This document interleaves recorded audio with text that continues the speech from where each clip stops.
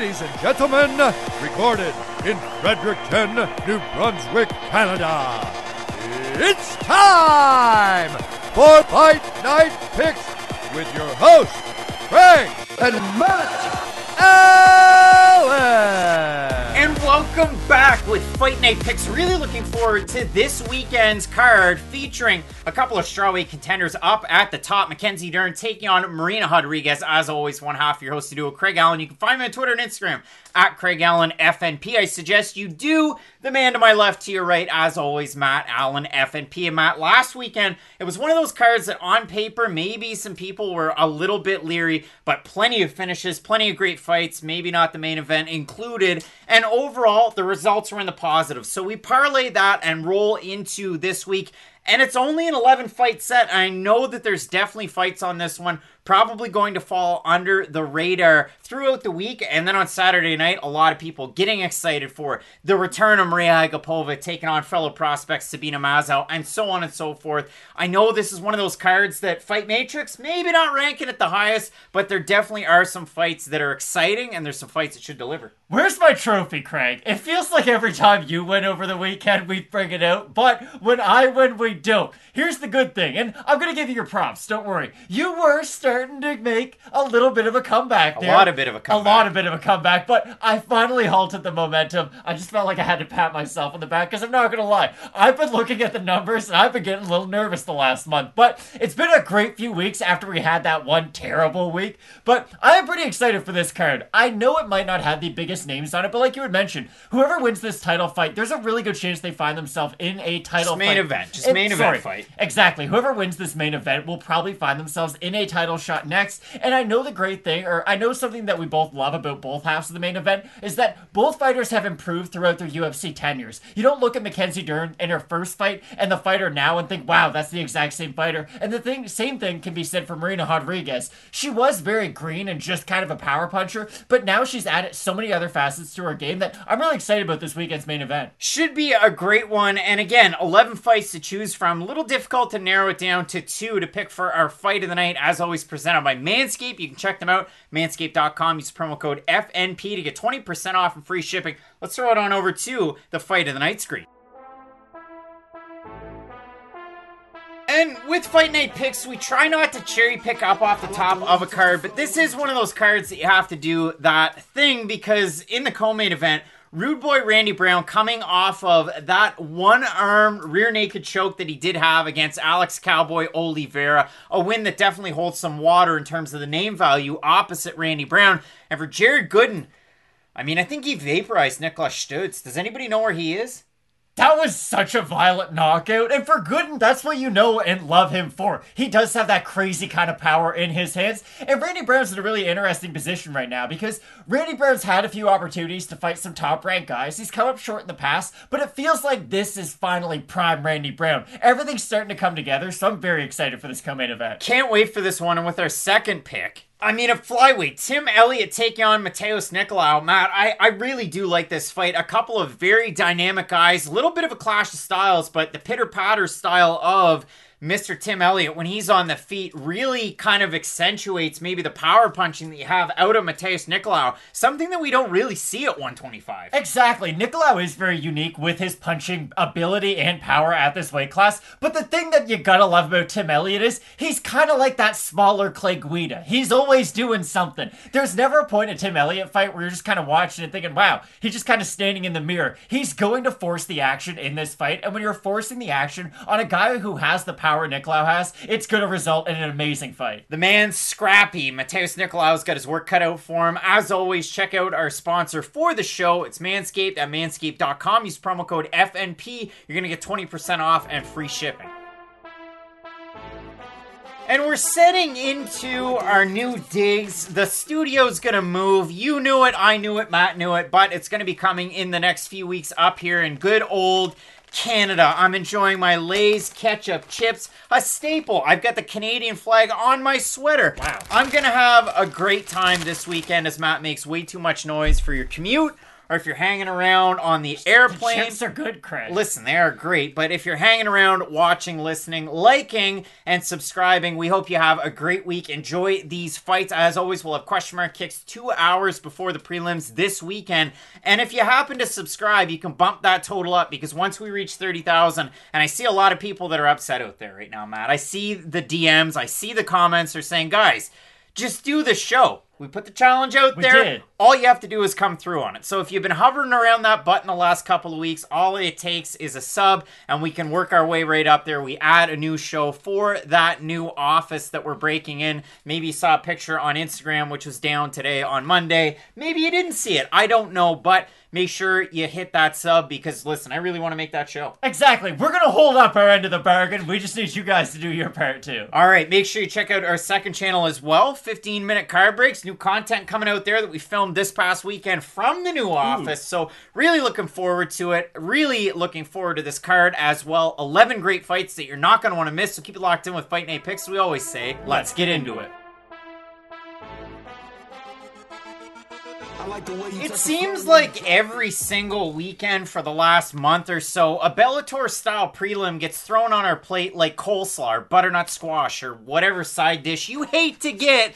And this weekend, to open the card, we have the American bad boy, Charlie Ontiveros, taking on the Mean Machine, Steve Garcia. And Matt, it might seem like I'm starting this video out on the wrong foot, and I definitely apologize, because these two guys are going to reach a pinnacle, and have already reached a pinnacle that I never will. They've each worn the 3 biggest letters in all of combat sports on their shorts, on their shirts, and they made the walk to the octagon. And let's give them credit where credit's due. They both accepted short notice fights in less than stellar conditions. For Steve Garcia, he took on Luis Pena on short notice, up a weight class. For Charlie Ontiveros, he took on a surging 2020 Male Fighter of the Year, a guy that Kyle Dawkins not only knocked out, but submitted last week, in Kevin Holland. Now, obviously the circumstance around that fight, I joke, but for Charlie Ontiveros, he took the fight nonetheless. That was an absolute buzzsaw move, and look what happened. But what we can do, we can head back. We can take a 15-minute card breaks look at the rookie review,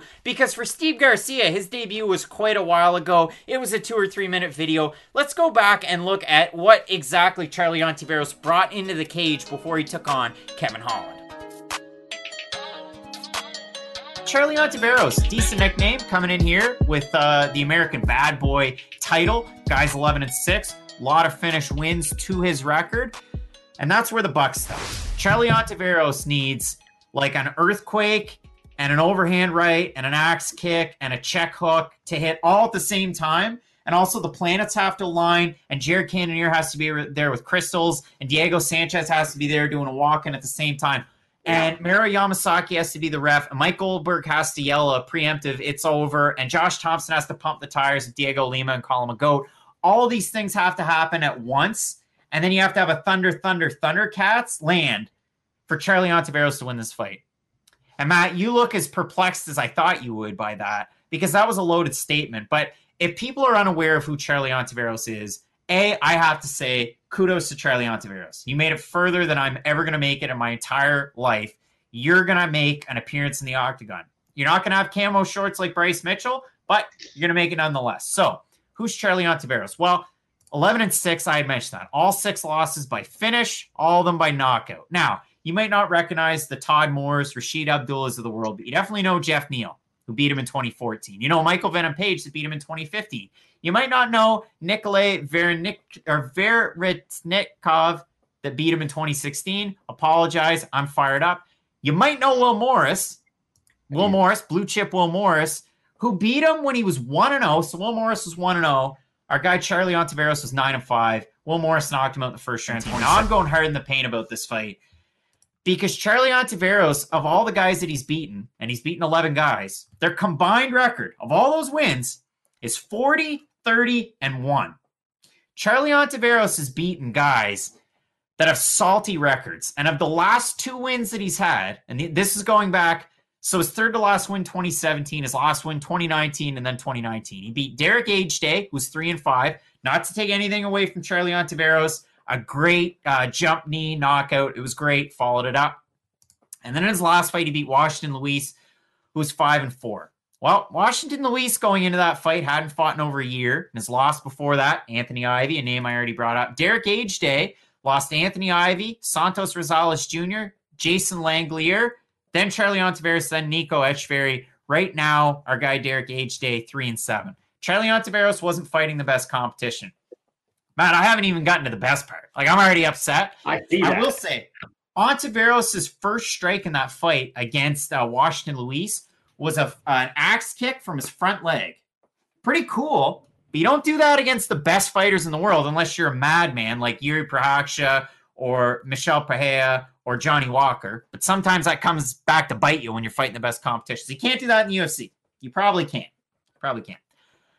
So for Charlie Ontiveros, I look at all these fights. I look at the records of the guys that he's fought. He's a southpaw. That Luis fight, he ends the fight with a check right hook. He's southpaw again. That strike when you're moving back and you land a check right hook, unless you're Vanderlei Silva, you're gonna have a hard time knocking out top 185ers in the UFC. It's gonna be a hard time. So Charlie Ontiveros, I don't want to count him out, but it's gonna take, again, a solar eclipse, the Diego Sanchez's, the Mike Goldbergs. The stars have to align for this guy to win. I'm rooting for him. I hate to be so negative in a fight.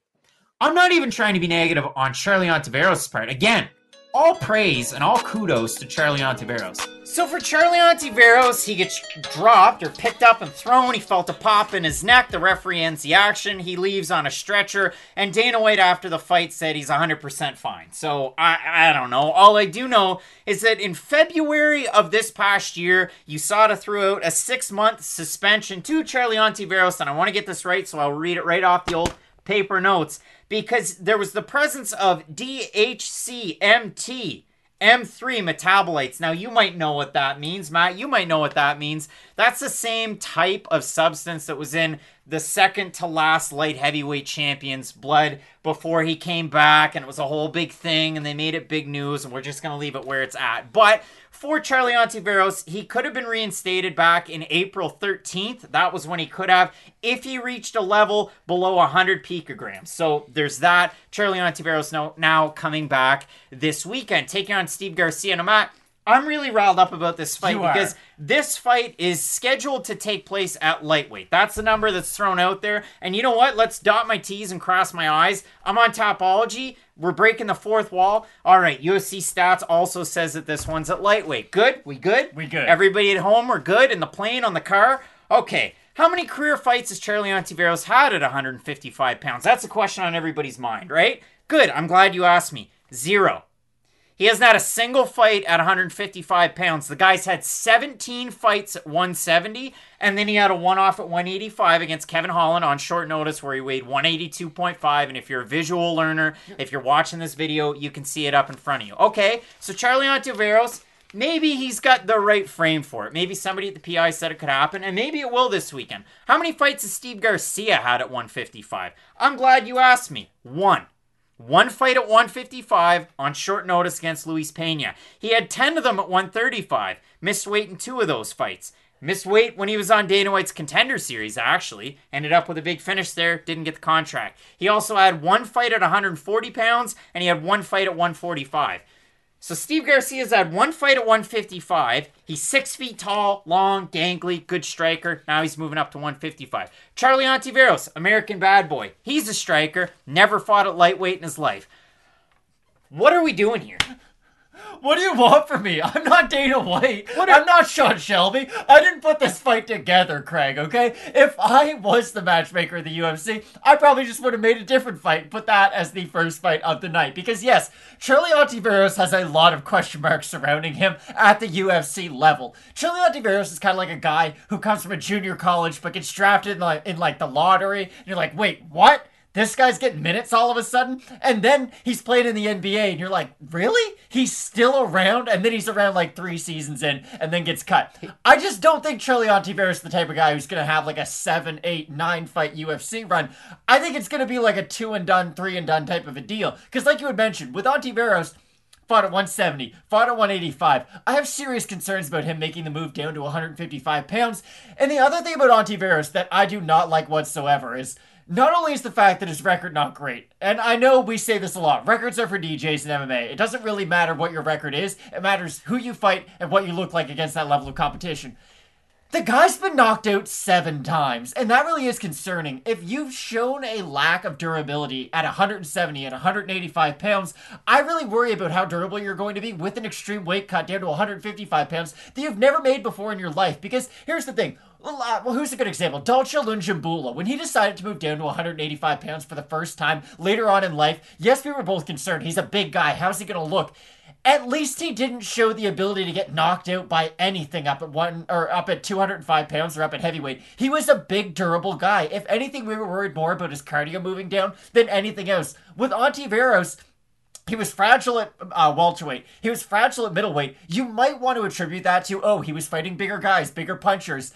I just don't think he's all that durable. And the one thing you can say about Steve Garcia, I know he didn't look great against Luis Pena. He does have pretty good punching power, and he does have really good overhands. And if he is able to get on the inside of the distance of Charlie Ontiveros, I think he can land some really big bombs on the inside. Because this thing about Ontiveros, he's got that, when you're at range, my game's pretty good, but when you start to pressure him, he doesn't really deal with it all that well. When you pressure him, he doesn't really have the wrestling background to just be able to say, hey, now we're going down to the mat. When I look at Charlie Ontiveros and his game as a whole, he lacks a lot of those X factors that we look for when we look at just UFC caliber fighters. So for Garcia, he's got good power. He's got not the greatest takedown defense. Obviously, you saw that against Luis Pena, but we had seen that kind of coming into the UFC. And his wrestling offensively isn't really the greatest. For Ontiveros, he throws so many unorthodox strikes that take a lot of movement and a lot of time. It worries me here too. It does, and that's the thing about Ontiveros. He does like to set up his shots, and even if you look back at the Kevin Holland fight, I know it was a really short sample size, he had trouble with the speed of Kevin Holland. And yeah, Kevin Holland's like an in-between welterweight, middleweight, but still, if you're struggling with the guy's speed at middleweight and at 170, lightweights are normally faster, and former featherweights moving up to lightweight are normally way faster. This is the last thing I'll say about this fight. When it comes to grappling, normally size is a massive advantage. We've seen this many times before. Look at Gegard Mousasi versus Rory McDonald. I would say MMA skill-wise, those guys are very close, but the size was a massive factor in that fight. Where is size much less of a factor? It's in the striking. Why is it in boxing? Guys are able to go up 9, 10 weight classes sometimes and still win belts. It's because in striking, speed is what matters more than anything else, and that's why I think Steve Garcia is going to win this fight. I know a lot of people are going to look to the fact that, Ontiveros, he is the bigger guy, and if he makes lightweight, look how big he's going to be. I think there's a lot more negatives that are going to come along with this weight cut than perceived positives, and that's why I like Garcia in this one. That's a really weird thing for me, and when I looked at the odds, I thought, okay, this is ridiculous, because if you're going to lay down cheddar on a guy, and Steve Garcia that opened a minus 300, he's a minus 318, you're insane. I mean, Charlie Ontiveros, open a plus 250, he's a plus 245, roughly. Rough numbers. Matt, the Tapology votes, I haven't looked at them as mad as I got. I'm going to say... Yeah, wow. 728 total votes, 85% Garcia, 33% by decision, 60% by knockout for the 15% that have Ontiveros, 42% by decision, 44% by knockout. Again, it's a Bellator prelim fight. That's exactly what this is. They bury good fighters on their prelims. Think about it that way, too. So, I look at this fight, it's very difficult. Again, Steve Garcia is a guy, the majority of his career was spent at bantamweight or bantamweight adjacent, whether he missed it, went to 145 or 140, had a one-off on short notice against Luis Pena. That's cool. Ontiveros, one fight at 185 on short notice where he weighed 182 and a half. So just scratch that.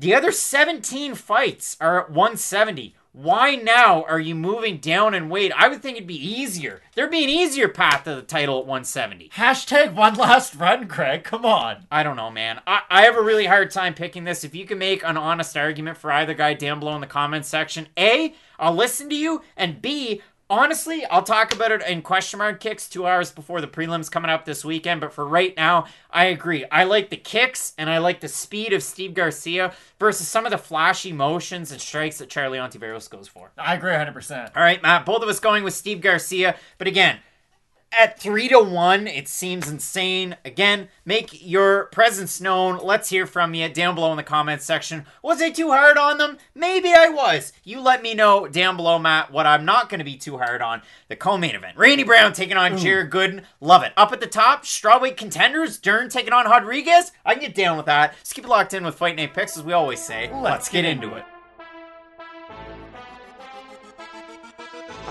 Couple of strawweight contenders and prospects really looking to right the ship. Coming up this weekend, we have Lupita Godinez taking on Sam Page, Sam Hughes. Now, Matt, last weekend, I wasn't a fan of a couple of different nicknames. I mean, Shanimal, didn't like it that much. Sam Page, definitely not on board. But for Sam Page, 0-2 so far in her young UFC career. Now, she filled in on incredibly short notice to take on Tecia Torres her first time out.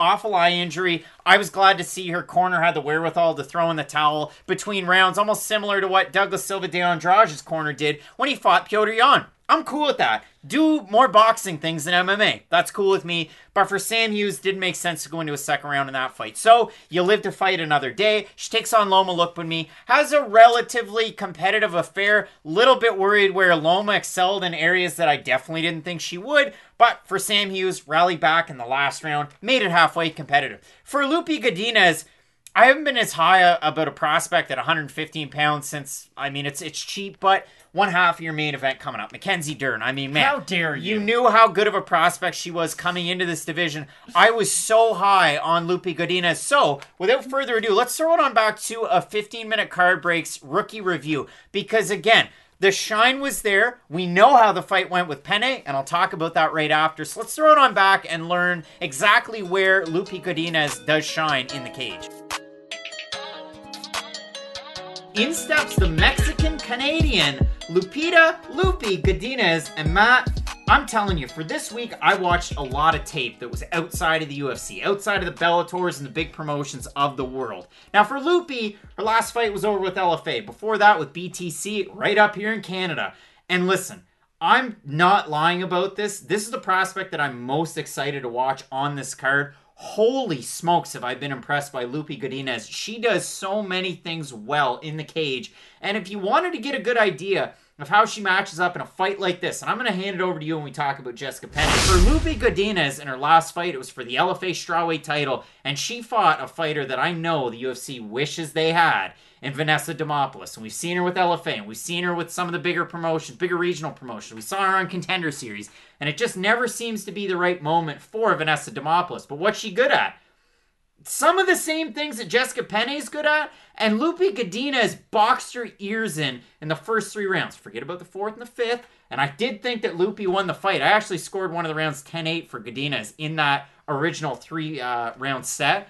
But holy smokes, really good footwork. Comes out of Titan MMA in Vancouver. She's been training a little bit in Colorado for this one. Her boxing is so good. You go back and watch the BTC fight, her second to last fight. She took on a recognizable name who came in on short notice, and Lindsay Garbat. And listen, kudos to Lindsay. She's always there for a fight. She's taken on really good competition, and her cardio is great. Lupi looked like she hadn't even been in a fight at the end of it. Barely a scratch on her face. Now, the Vanessa Demopoulos one, look at a side-by-side of both of their faces. They had a war. But for Godinez, good takedown defense. When she was on top, or if she ever got into any bad spots, she was able to get out of them. Vanessa Demopoulos put her in that crazy kind of triangle that she got Sam Hughes in. Godinez was able to get out of it. Really, really like the game of, again, the Canadian-Mexican fighter that's fought for Combate in the past, that fought for LFA, the former champ. It's a really tough ask to come in on short notice and take on such a big name like Jessica Penne. It'll be really interesting to see what Jessica Penne even looks like.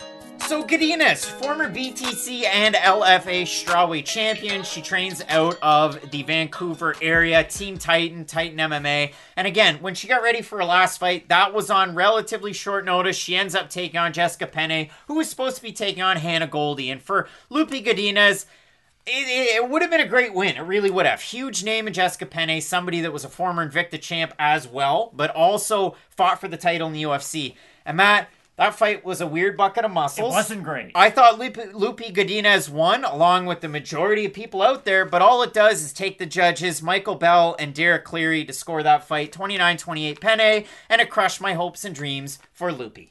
Whether it crushes your hopes and dreams or not, there's a lot of concerning things about that performance and just about Lupi Godinez as a prospect moving forward. Here's the thing. If you have a very close fight with a fighter who we both called washed and a fighter who had spent years away from the sport, I do have real concerns about you against other top-level fighters in this division because Godinez...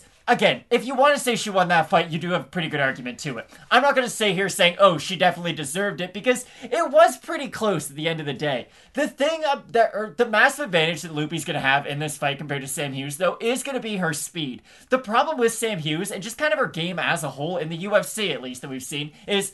how did Tisha Torres beat her? Her hand speed was so much faster than Sam Hughes, it wasn't even funny. Loma Lookboonmee made it an MMA fight, oddly enough, but still, Sam Hughes has always shown that speed can be a bit of an issue for her. When I look at Sam Hughes, I kind of think of a smaller Alexis Davis to a certain degree. I just think that she's going to kind of eat some shots to give her own, and that's always going to be a component of her game. That's the big thing about Lupi Godinez, too, and a big talking point coming into the UFC. You look at Lupi after she fought Vanessa Demopoulos, and again, if you want to play MMA math, let's play it, because one woman has a win over Demopoulos and one has a loss. Now, it's interesting to see how they got into those positions, because for Sam Hughes, she wins the first round. The second round, there's what? An illegal up kick? She wins at 10-8. And then in the third round, she gets caught in that weird leg triangle that Demopoulos is definitely known for. Why is she known for it?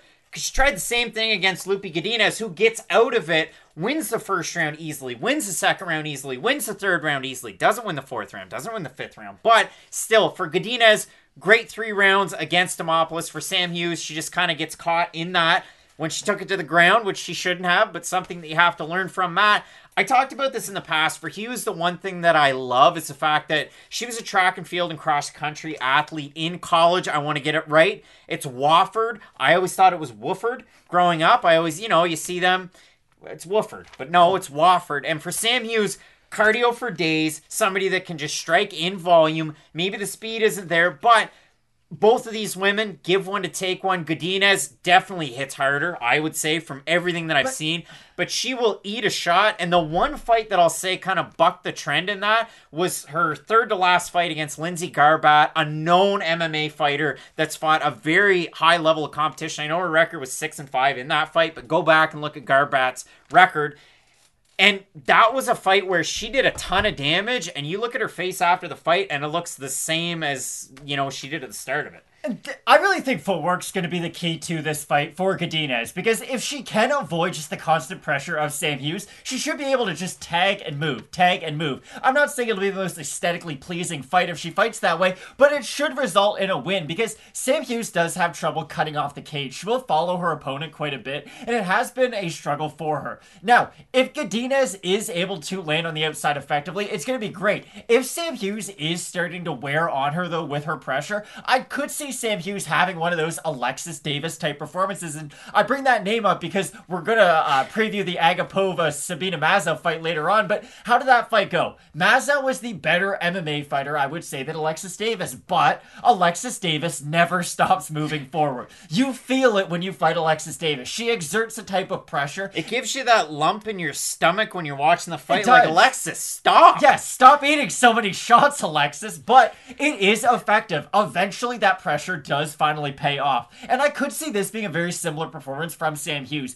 If Hughes is able to cut the cage off a little bit more effectively, if she is able to maybe clinch up a little bit with Godinez in some of those clinching exchanges, I could see her slowly wearing on Godinez as this fight moves on, and I could see at least an avenue or a game plan for Sam Hughes to have some success. To me, I actually like Sam Hughes and her footwork when I went back and watched a lot of her wins, so I was good with Hughes' footwork. I think this is a very evenly matched fight. Again, I know for Godinez, she loses the shine because of the loss. Hopefully I picked you up with a rookie review. For Sam Hughes, I know she lost to Loma Lookboonmee, who's really an atom weight, but you could say, there's a lot of women at 115 in the UFC that are just there because there's not an atom weight division. So I think that's a fair argument you could make sitting at home, but I won't make your mind up for you. That's for you to decide. When I look at the odds, Matt, Godinez open to minus 150 favorite. She's minus 210 right now. For Sam Hughes, she opened a plus 130. She's now at a plus 169. If we look at Topology, I don't know what the votes are. You don't know what the votes are, so let's have a look. Wow. Holy smokes. 772 total votes, 92% going Godinez, 89% by decision for the 8% that have Hughes, 71% by decision. Matt, I think we made a pretty good argument, honestly. Like, it sounds like Pat's for Patrick, but I think we did. For either woman to win this fight, I see it as very close, and those odds are relatively close. To me, I think Godinez has the X factors of a little bit more in terms of punching power. I like her footwork. Give one to take one, I think, works in her favor in this one. And if the fight has to go to the mat, Godinez might not be great off of her back, but offensively with the takedowns and once she gets on top, Godinez is a mother frigger. So for me, I've got Lupita Godinez, the Mexican-Canadian, in this one. I agree with your prediction, but I'm going to say this. I don't think she has the highest ceiling in this division, if I'm being completely honest. I know we hyped this up as saying, oh, she does have a high ceiling. If she was able to win that fight over Penne, then maybe you get another type of a prospect next coming off a win, and maybe you can start building on that. I temper my expectations a little bit for Godinez moving forward. Just, I don't love what I've seen from her up until this point. She might be able to completely prove me wrong. Many fighters have in the past. It's just, I don't really know if when I look at Godinez, I look at a future top 10 fighter in this division. But I still think she'll be able to get the win. That's like when JSP lost the Lozon. You got to get that shine off. Yeah, you can... My mind won't get changed until you go out there and change it for me. So if Godinez does look really impressive, then yeah, I'll change my mind on her. It's just, I do think she's going to struggle physically with a lot of fighters in this weight division, and I think that her style of striking against those upper echelon strikers in this division, because you have to remember, there's people like Joanna Jędrzejczyk in this division that you have to go through eventually, so I think she is a bright prospect, but I do think there's some other fighters in the mix. Not often we pick fighters representing Canada in certain respects, but both of us going with Lupita Godinez to get the win. Can't wait for these fights. And in this division, way up at the top, Mackenzie Dern taking on Marina Rodriguez in the main event. You're not going to want to miss it. Let's keep it locked in with Fight Night Picks. We always say, let's get into it. When Charles Rosa is passed across the table, the bout sheet, to have to fight another grappler, he must listen to Pass Me By the Far Side, because this one just hurts, and it hurts at my soul. Charles Rosa, Boston Strong, is going to be taking on the Leech, and it's not Li Jingliang, who's got a big fight coming up against one Hamzat Chimaev. No, he's going to be taking on Damon Jackson. Damon Jackson is one of the premier back takers and grapplers that we have at 145 pounds. And you look at the list of names that he's fought the first time he was in the UFC, the second time he's in the UFC, when he did different runs with different organizations. It's been a very high level of competition for Damon Jackson. While he hasn't won all of those fights, he's won more than he's lost. 18-4-1, the total record for him. And for Charles Rosa, 14-5. But you look at it, the fights he's had in the UFC, 3 fight of the nights, 1 performance bonus when he beat Manny Bermudez in one of the weirdest endings to a fight I've seen since Manny Bermudez, Bruce Boynton in Portland, Maine, when I was cage side for his NEF appearance. That was a weird one. But Matt, when I look at this fight, again, I make the Far Side joke, but for Charles Rosa, it's like, yeah, I'm just a sucker for punishment. Let's go up against another grappler. He's been training out of ATT Sunrise as well as Sanford MMA from what I've seen over on the Instagrams. I had him out of, I think it was American Combat Sport, which is a gym that he's a part of down in Florida. But listen, he's a guy that's made the move from Boston to Florida, and it's worked out for him. And if you look at it in his last 5 fights, yes, he's lost 2 fights. 1 to Bryce Mitchell, 1 to Derek Minner, where he got out-grappled. And that's why I keep making these references. But the wins in the last 5, Manny Bermudez, Kevin Aguilar, and Justin James. I have a lot of notes on this one as far as the way that he lost and so on and so forth. But what's your assessment of Charles Rosa coming in to take on such a sneaky grappler in Damon Jackson, and all you have to do is queue up that Mirsad Bektic win? I honestly think this could be fight of the night when things are all said and done, because Charles Rosa has one of those fun types of style. He relies on his movement. His striking is more of a karate style, but his specialty is jiu-jitsu. There's not a lot of other fighters on the roster who have those type of attributes or that kind of a background. And with Damon Jackson, I feel like the best way to describe his game, it's sort of a cheap comp, but it's an easy one. He is the featherweight Gerald Meerschaert.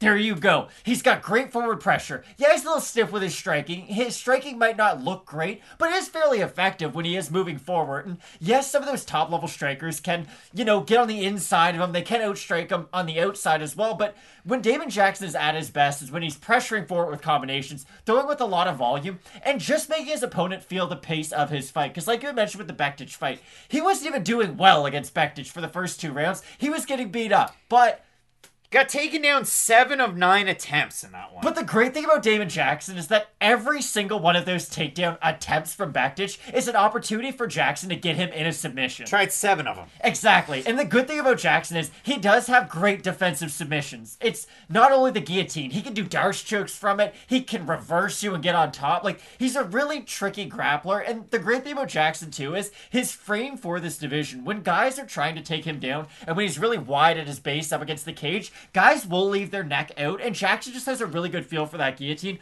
Again, Gerald Meerschaert, but other guys kind of like Nick Lentz. Nick Lentz will almost let you take him down sometimes, just to almost let you feel safe with it, and then next thing you know, you get caught up into a submission.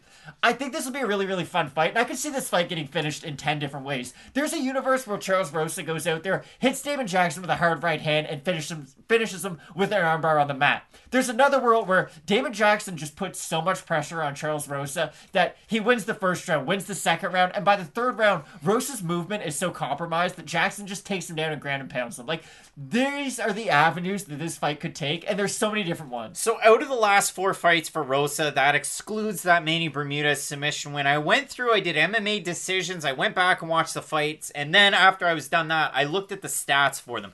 When he fought Bryce Mitchell, he got absolutely dominated. It wasn't even close. I've never seen a 30-25 where it was all grappling. But almost twisted him like 7 times. That happened. It was weird. Then he takes on Kevin Aguilar. Again, that was a decision win. Dave Hagen was asleep in the second round of that one. Credit where it's due. Well, that's the opposite of it. Then he took on Derek Minner. It was a 10-8 third round for Minner. And then his last time out, he takes on Justin James. James rallied late because I think that was the fight where he put all the money on himself. That was that. So for Rosa, he struggled in certain respects. He's a guy that doesn't really have the greatest takedown defense in UFC history. Actually, it's 37%. That's pretty bad.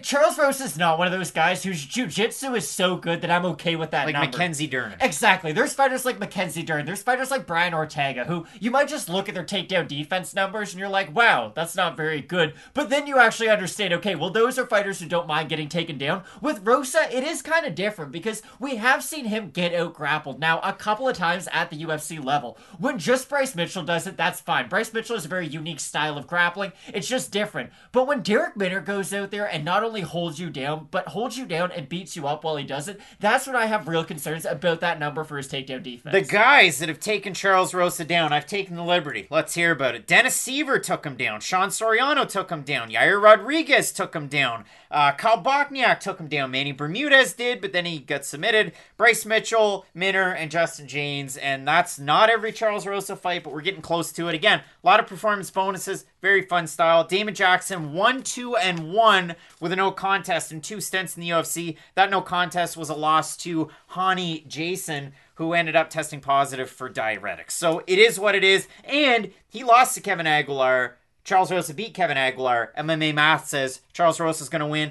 Again, to me, Rosa's game, little bit more complete in terms of overall MMA. Damon Jackson, much more of a specialist that strikes to get in close to try and submit you. And once it's on the mat, very, very sketchy. Just like a guy like Meerschaert. The other thing about Jackson is he can kind of build up as the fight goes on, where Rosa can either stay the same or just kind of peter off a little bit at the end. So we'll see what happens in this one.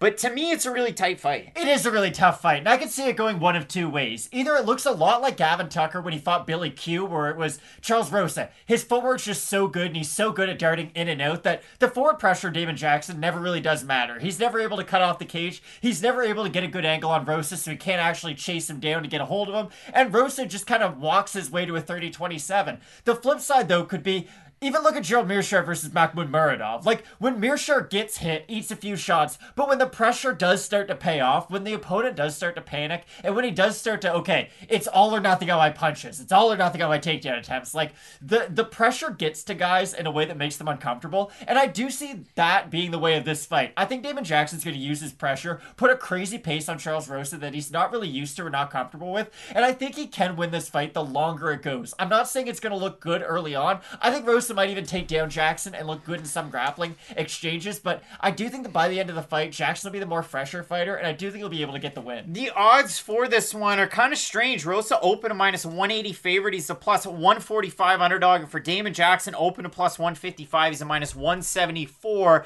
Best fight odds, Matt. We haven't looked at the Topology votes. Over under 65% Rosa. I think they're going to be 65 for Jackson.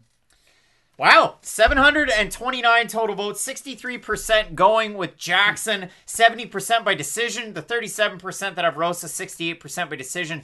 For that reason, I like Charles Rosa in this fight. Again, Damon Jackson's a guy that beat Mirsad Bektic, who just kept taking him down. He was comfortable. There were submission attempts, but they didn't work out. You look at the names, too, that Jackson was matched up with before this fight. He was supposed to fight TJ Laramie, who withdrew. He was supposed to fight Luke Sanders. Well, he would have beat him. Then Jackson couldn't make it. He lost to Ilya Topuria, who doesn't fight anything like Charles Rosa does. The wins before that, Bektic, which was huge, especially in a comeback. He was almost a 3-1 underdog, and he won a performance bonus in that one. Before that, Moro Chalet, and before that, Mavlid Haibulev with one of the most disgusting knockouts you've ever seen.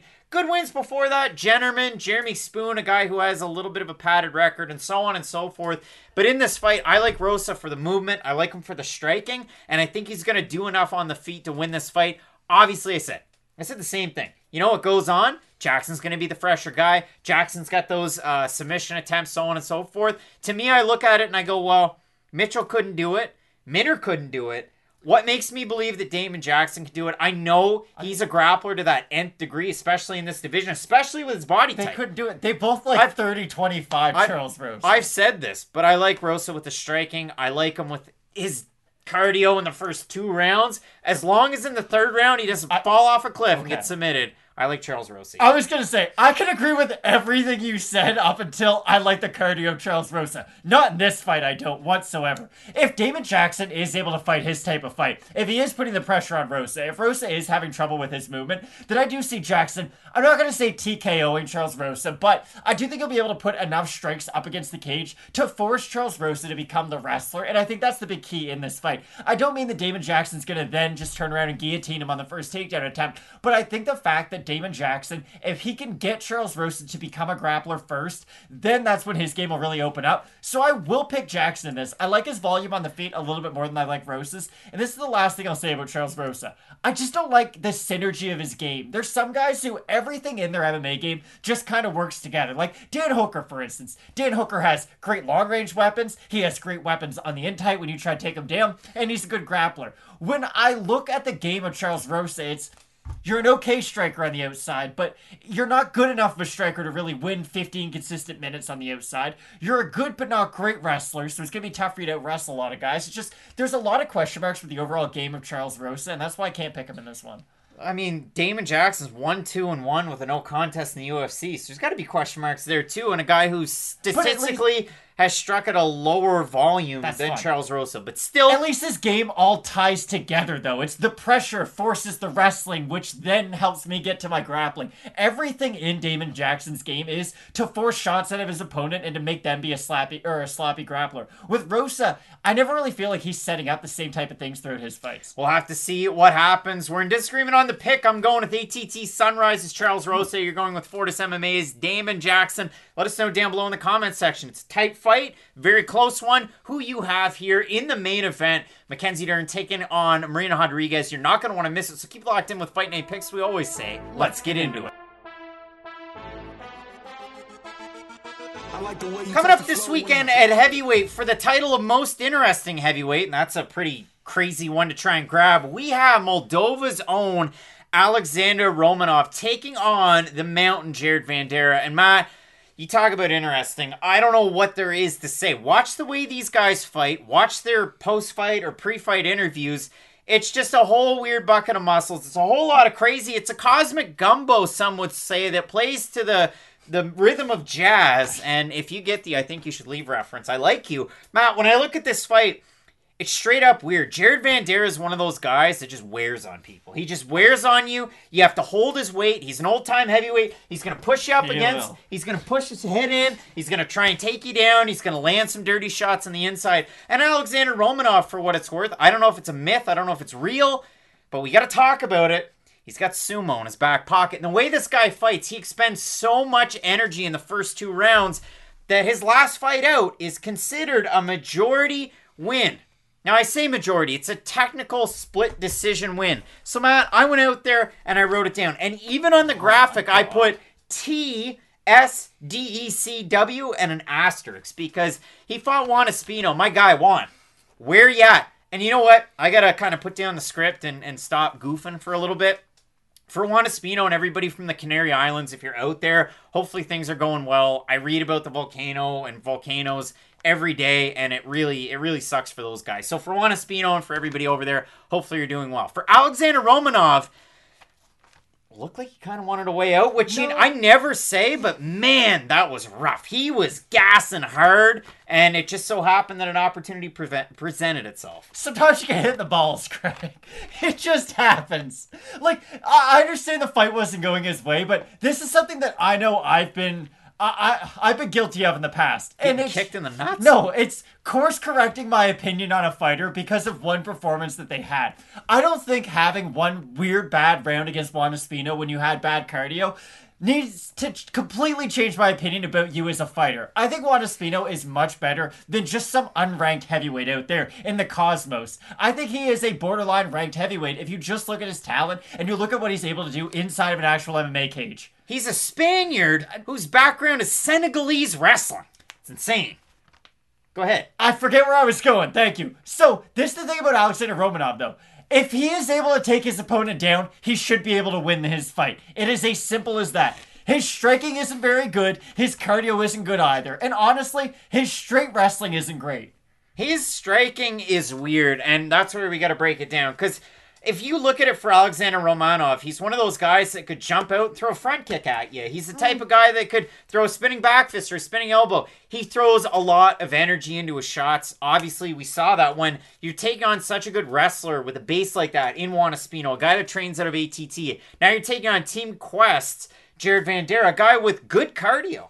Was it Ellie Goulding who sang that song? There's something in the way you move. Oh, that's Alexander Romanov, because there is something in the way he moves. He does kind of move like a bit of a Fedor. He's got those low hands. He's got that weird shiftiness to his hips. But the difference is that he doesn't have the explosive hand speed of a guy like Fedor Emelianenko. It is interesting because most guys use their footwork to then set up their strikes on the feet. Romanov uses his footwork to just kind of evade the strikes of his opponent and then set up. And I wish I could say, oh, he sets up a single leg and then a double leg and changes wrestling. He really only tries to get that belly-to-belly position, and then from there, he's got his PhD in that position. I know there's some guys like Daniel Cormier. Vitaly Minakov. Exactly, who, from the single leg position, for instance, it's just like, oh, you know they're going to be able to get the takedown immediately. With Alexander Romanov, it's that belly-to-belly. It's just, he has a feel for that position that not many other guys in the UFC do, and it is very unique, because every MMA fight, there is a position where you're going to be in the clinch with your opponent, and normally, that is a bit of a stalling or a bit of a pause position for most guys.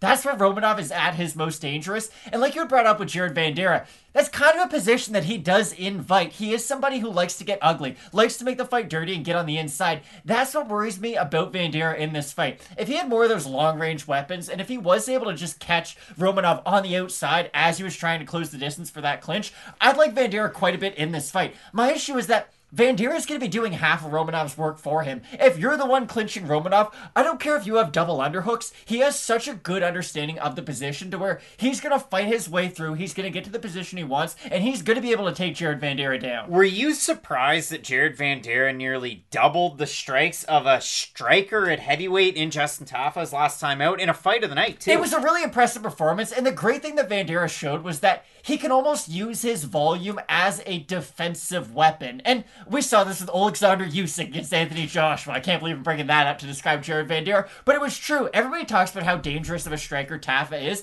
and he is dangerous. He's got great power. But if you can overwhelm him with volume, he will just kind of keep his hands up. What that fight proved more than anything was just high fight IQ from Vanderaa. Yeah, so we come into this fight where Romanov has the wrestling. Vanderaa is a decent wrestler in his own right. You look at it, he was on Contender Series. He beat Harry Hunsucker, who's got a big fight coming up, old Hunsucker. You look at it at the 5-on-in, the loss is Henan Fahea, who's looked pretty good since then. You got Tony Lopez that he beat, but that's a rite of passage for a big heavyweight. Sergey Spivak did it. Sergey beat poor Jared Vanderaa by knockout, and then it was like, well, why is he in the UFC again? He beat Tony Lopez, and then he beats Justin Tafa in a fight of the night, and he was like covered in blood. It was disgusting. You look at the odds for this one, gives me a little bit of pause because Romanov opened a minus 400 favorite. He's minus 471 right now. Vanderaa opened a plus 330. He's plus 330 or 351 rather. And I'm going to look on Topology. I'm going to say over under 90%. I would agree. Yep. Yeah, it is. So 813 total votes, 96% Romanov, 12 by decision, 49% by submission, 33% by knockout. For the 4% that have Vanderaa, 48% by knockout. Matt, I think Alexander Romanov is going to take Jared Vanderaa down, take him into the deep waters. If Sergey Spivak could do it, I think Romanov can do it relatively early. However, if this gets past the first half of the second round, we're playing in Vandeera's playground now, and he's probably one of those guys that works out like tires and just all metal stationary objects. Farm strength, you know? Yeah, he's got farm strength. So look out for Jared Vanderaa to do like a tractor pull and get the win in the later stages of this fight. But for me, I'm going to go with Romanov, and I'm going to chalk up that Espino fight to just, a one-off. Cross my fingers, cross my toes. The only thing that will lose this fight for Romanov is his cardio. If he could fight a solid 50 minutes at his pace... He's a champ. Yeah, like most heavyweights are probably screwed at that point. Now, when you do have such great wrestling, there is going to be some negatives that come along with that, and that, unfortunately, is Romanov's cardio. I look at this fight as Romanov's going to win this fight unless he decides to lose it. Because if he does go out there and just shoot a crazy amount of takedowns, just go for crazy hip tosses, and if he's not able to secure any of those takedowns after he initially gets them, then I could see a world where Vanderaa storms back in the third, but I do like Romanov in this fight. Matt, in this fight, we're both going with Moldova's Alexander Romanov to get the win and the title of craziest heavyweight and next likely opponent for Ilir Latifi. Make that fight. Winner of this fight gets Ilir. That's a good consolation prize, eh?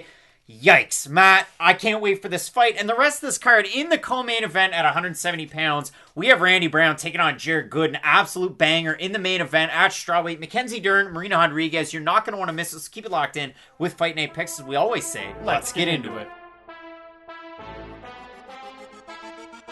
It's win or go home at 185 pounds. One would assume. Coming up this weekend, we have the Night Wolf, Jamie Pickett, taking on the Day Wolf. No, it's Pepe Laureano Staropoli. And Matt, when I look at this fight, it's a weird one because of where both of these guys are at. Normally we save this until the end, but I'm going to mention the odds just to tell the story of this fight. Because for Argentina's fighter Laureano, he opened a minus 150 favorite. He's a minus 213 right now. For Jamie Pickett, he opened a plus 130. He's a plus 172.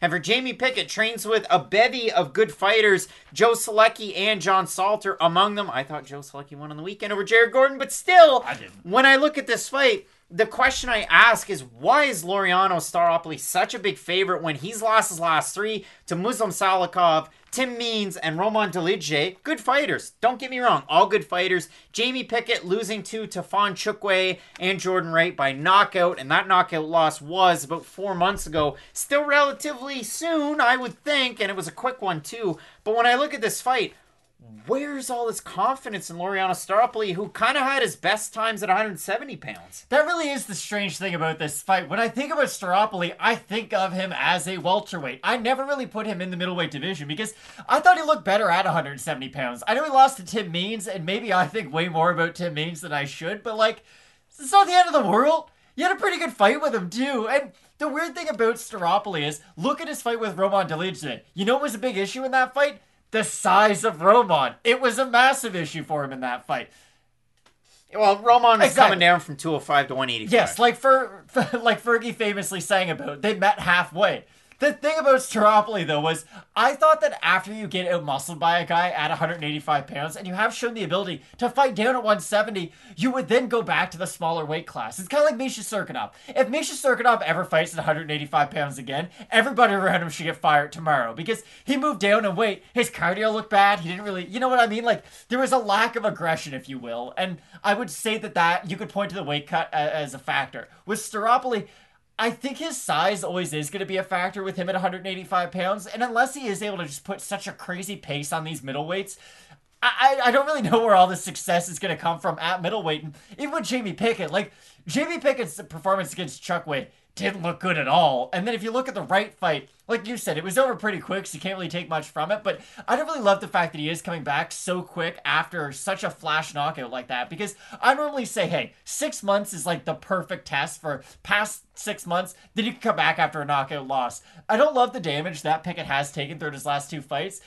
I just don't really know what either guy is supposed to be doing in this division. When you look at Jamie Pickett, he was on the first episode of Dana White's Tuesday Night Contender Series in 2017. He lost to Charles Byrd. He got finished in that one. Then he comes back in season 2019. I don't know what you want to call it. How did that go, Craig? Season 3. Lost by decision to Punahele Soriano. That's going to happen. Then he comes back in season 2020, so that's season 4, and he knocks out Jonathan Patti with as Dana White put it, a 22-punch combo. But it was insane. It really was insane. So then they match him up with Tafon Chukwe, a guy who had a win over William Knight, who won on Contender Series. And you looked at that fight and you went, well, why? And then the scores were 30-25 and 2 30-26s. That's not great. No. Then they give him Jordan Wright, who... we're talking out loud here. We're having fun. The guy knocks people out and he gets knocked out and he's fought guys with bad records and he lost to Joaquin Buckley. So let the chips fall where they may, but he knocks out Jamie Pickett. So I look at that. I worry about it a little bit. Looks like he's been training his jiu-jitsu a little bit, so that's great to see. But from Pickett, decent striking when he's outside, and when he moves in, he has a lot of success, or he gets hit with that shot. For Laureano Staropoli, out of the fights that he had, he was 7-1 coming into the UFC with all of his wins by finish. Then he won 2 decisions, one over Hector Aldana. That won him fight of the night bonus. So that's pretty cool. You get to start it off pretty good. Then he beat Thiago Alves by decision. That's great. And then you look at it. They give him Muslim Salikov. Well, listen, maybe he didn't have the greatest, or he did have the greatest fight against Francisco Trinaldo. Muslim Salikov is one of the most classically trained, best strikers you're going to find out there at 170 pounds. The scores in that fight, Matt, 30-26, 30-26, 29-28. It was a 10-8 round 2.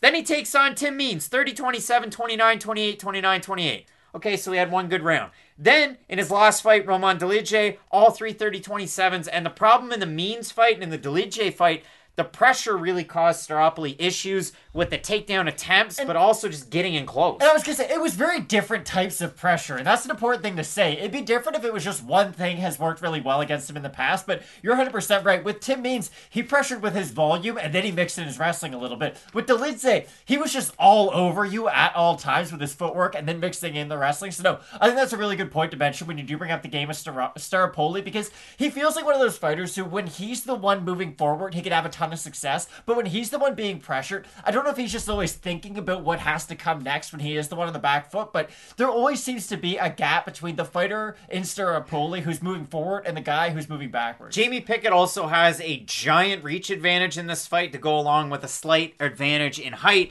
He's the middleweight. To me, Staropoli had that one fight against Dolidze up at 185 pounds, but I know him as a welterweight. So I look at the odds. I scratch my head when you have Staropoli more than a 2-1 favorite in this one. I look at the Tapology votes that I haven't looked at yet. I hit the wrong button on the computer, so that makes it fun listening and fun viewing. We'll have a look at them. Yeah, I mean, 745 total votes, 73% with the Argentinian, 81% by decision. For the 27% that have Pickett, it's 53% by decision, 41% by knockout. So, Matt, I don't love that Jamie Pickett got knocked out 4.5 months ago, but again, it's 4.5 months to let your brain heal. It was fairly early. Now you're taking on a guy who's also reeling, I would say. You lose 3 in a row, you're reeling. Laureano Staropoli training out of Shoot the Box down in Brazil.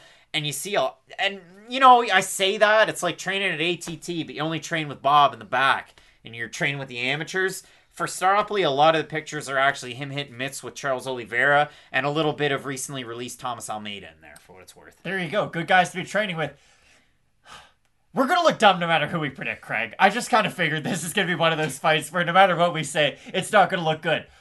I'm ever so slightly going to pick Staropoli. Now, I understand Staropoli. I don't love the odds. I don't love him at middleweight. There's not a lot that I like about this fight, if I'm being completely honest. But he has shown the ability to be a good pressure fighter when he is the person moving forward. And the thing about Jamie Pickett is that if he does get off to... If you can build a lead on him, he just kind of lets you. He doesn't fight with a crazy amount of volume that really lets him get back into fights if you have developed a lead. So I think if Staropoli can win that first round, it's going to be really key. But I think if he is able to do that, he'll be able to get a win. I have a really hard time with this fight, too. I mean, you look at it, that Pati win was so good for Jamie Pickett. That one was back in 2019, so he hasn't won a fight in almost 2 years. You look at that one, too, and I mean, listen, Jonathan Pati, say whatever you want about it, but it's a fight that happened, so there's that, right? I guess that was actually 2020.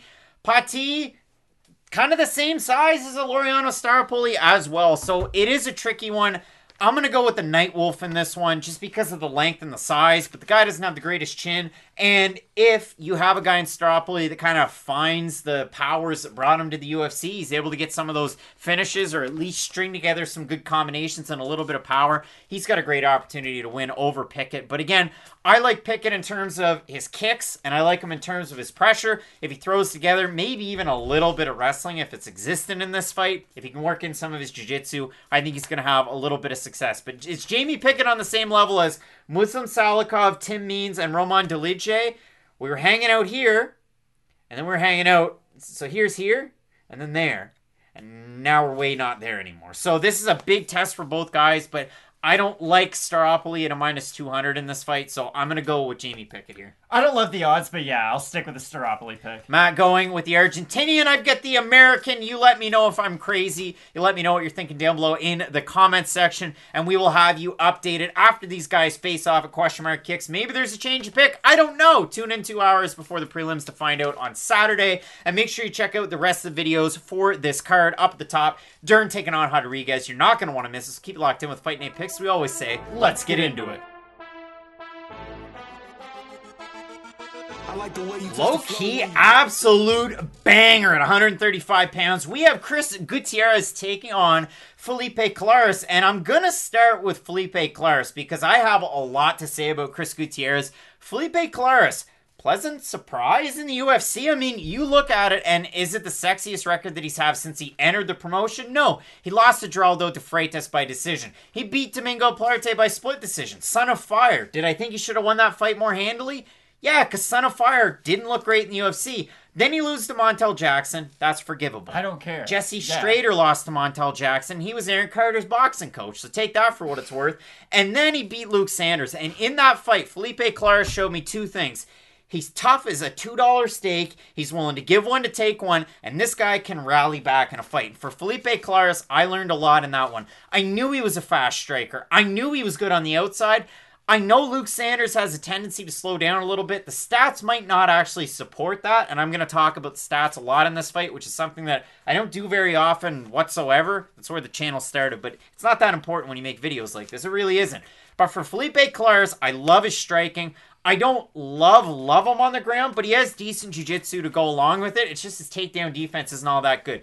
For Chris Gutierrez, since losing his UFC debut by submission against Raoni Barcelos, I mean, other than a 10-8 round against Cody Durden, this guy's looked unstoppable. Like, he's been insane. I'll let you go, but I have the numbers here. I was going to say, Gutierrez doesn't even look like the same fighter who had that UFC debut. He spent time with different promotions, like, I'd say major regional promotions. I think if Chris Gutierrez was able to string together some fights and fight with more regularity, this is a guy that, maybe not a household name, but a hardcore's name of that's a guy you got to watch every single time. I think he is, but if you don't, like if you're out there and you're watching me going, man, Craig, you pumped the tires of fighters in the prelims of a bad fight night card, I'd say, whoa, you got to watch this one. It's a good fight. You're 100% right. The thing about Chris Gutierrez that you have to love is the leg kicks. It's obvious. It's like the first thing that jumps out on the page.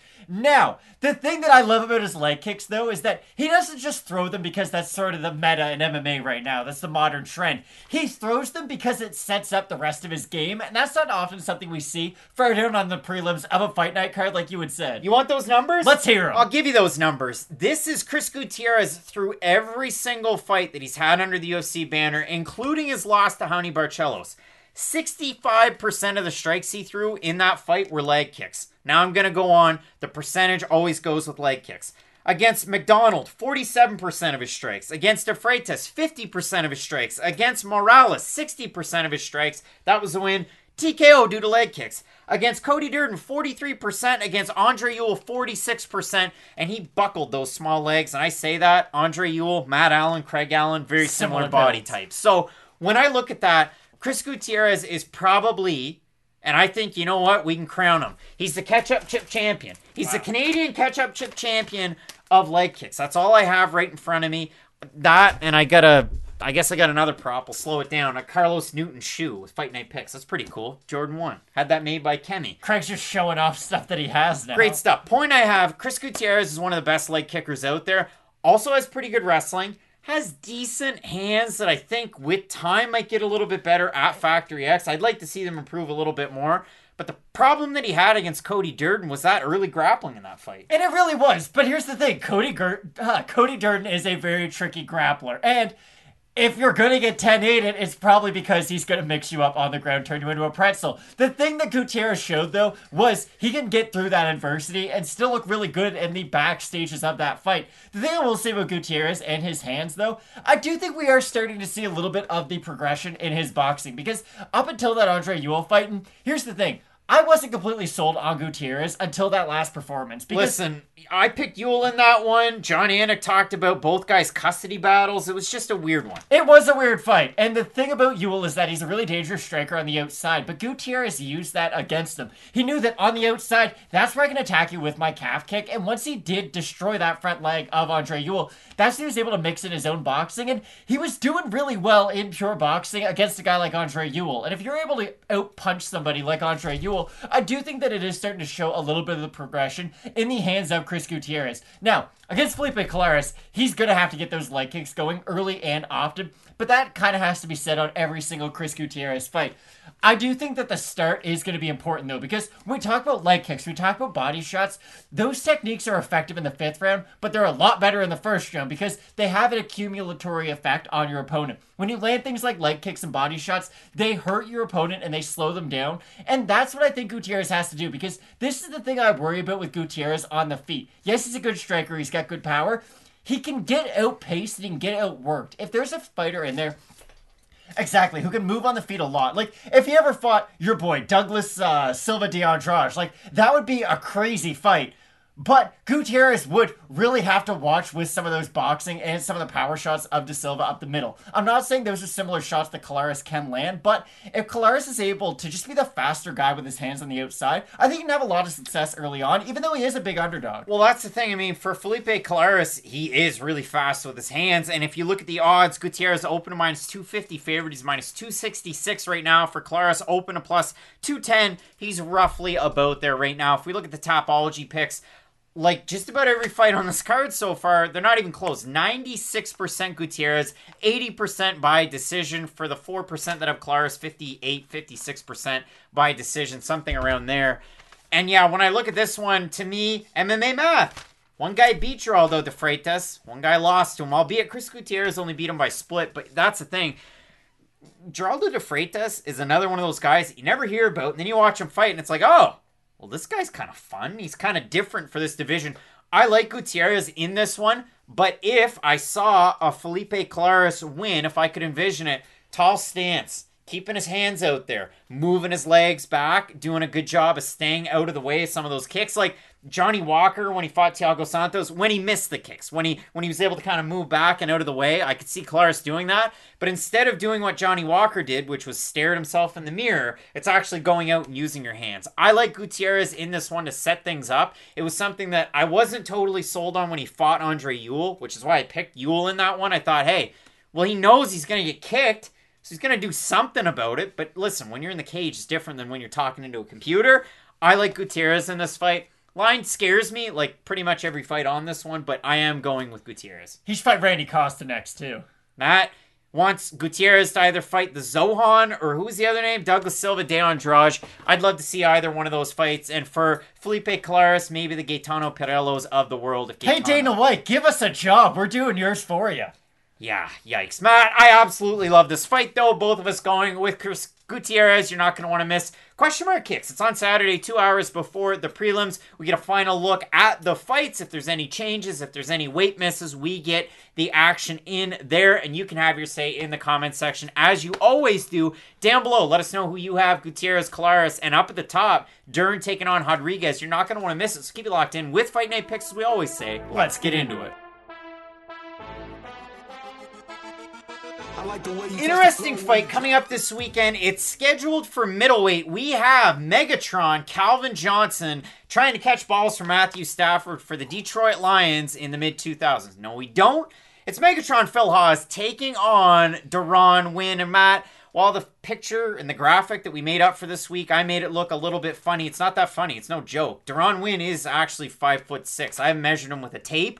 I'm just taking it on faith that ESPN and the UFC are legit with their height measurements, but we're going to find out on Friday when these two guys weigh in, and hopefully successfully. Dern Wynn's last fight was at a catch weight of 195 when he took on Antonio Hoyo, one of the most frustrating fights ever, because if you're a Dern Wynn fan, he wrestled and wrestled and wrestled and wrestled and just held position. And if you're an Antonio Hoyo fan, you threw things at your TV because the guy could have struck with him and he had opportunities. But you could say that about every single Antonio Hoyo fight that he's had in the UFC, and now he's gone.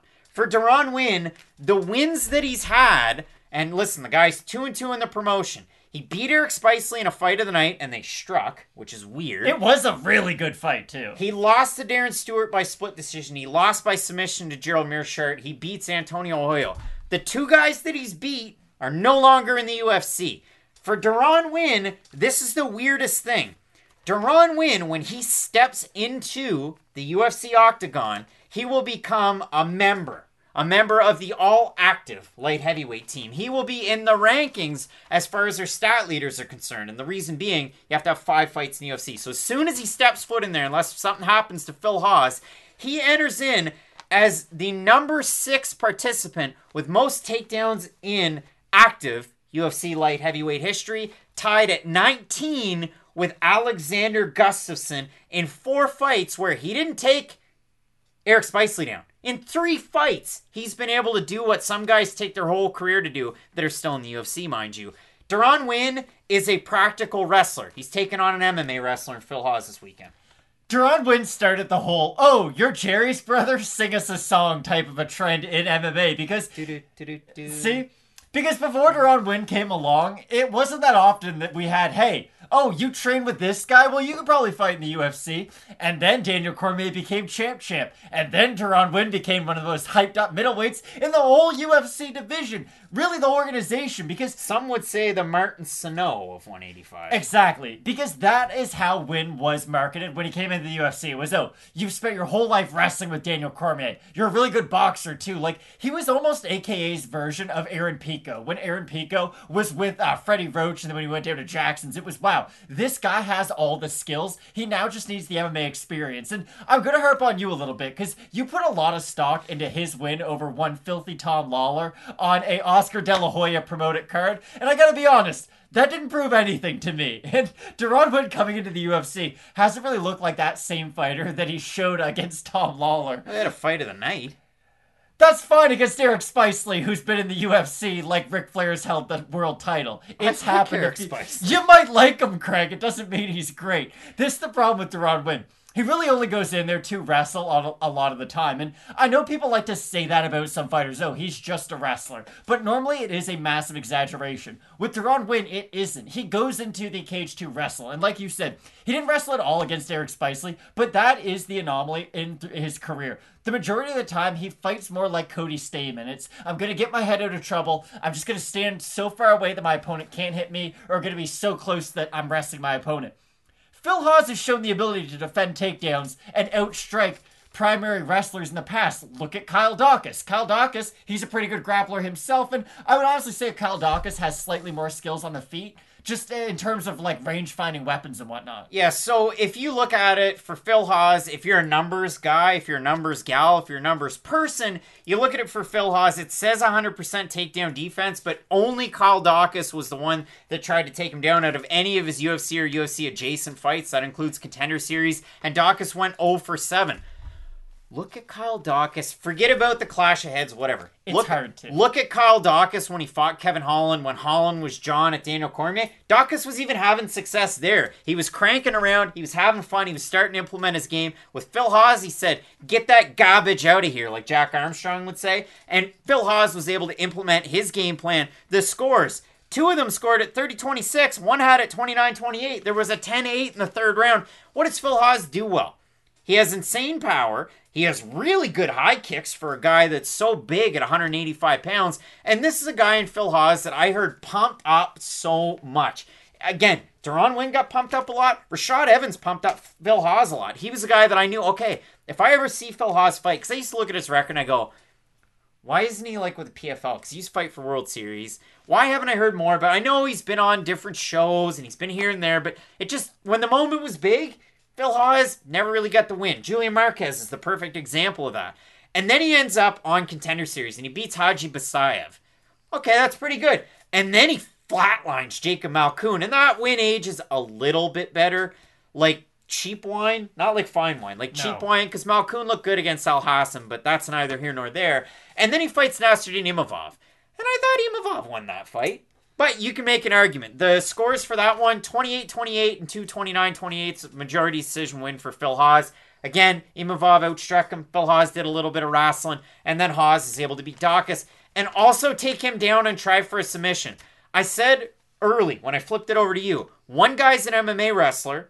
One guy is a practical wrestler, a pure wrestler, if you will. So I look at the odds for this one. Phil Hawes opened as the favorite. Wasn't a surprise to me at a minus 220. He's a minus 288 right now. For win, he opened a plus 185. He's a plus 228. And Matt, the theme of today is the Topology votes aren't close. Do you expect them to be close for this one? I do not. They are not. 798 total votes, 93% Hawes, 33% by decision, 61% by knockout. For the 7% that have win, 57% by decision.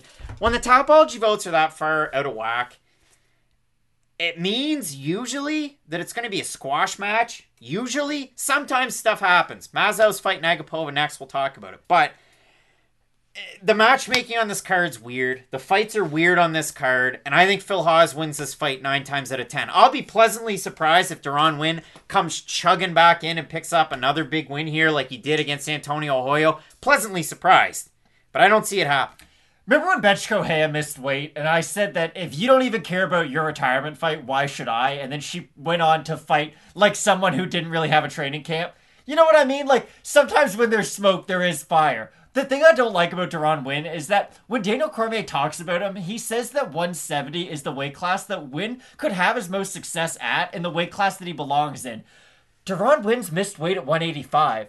I don't like it that your best friend and supposed head coach and training partner is out here saying, hey, he could fight at welterweight and do it easily, and then you have trouble making the 185-pound limit. I don't really know what to think about Deron Wynn. I have no idea what his ceiling is in the UFC. I don't even know what his floor really is. I don't like that he is so one-dimensional, and for that reason, like you had mentioned, I value MMA wrestling a lot more than just practical wrestling outside of a cage, so I'll pick Phil Hawes in this one. Both of us going with Megatron, Phil Hawes to reel in the touchdown and get the win and retire as a Hall of Famer? Maybe? No. Phil Hawes is going to win this fight more than likely. If you know something that we don't, if you've got Deron Wynn, I want to hear from you. If you got Phil Hawes, I want to hear from you too. And listen, we have some big fights coming up. The return of 2 prospects in the women's flyweight division. Agapova taking on Mazo, and up at the top, Dern taking on Rodriguez. You're not going to want to miss it. Keep it locked in with Fight Night Picks, as we always say. Let's get into it.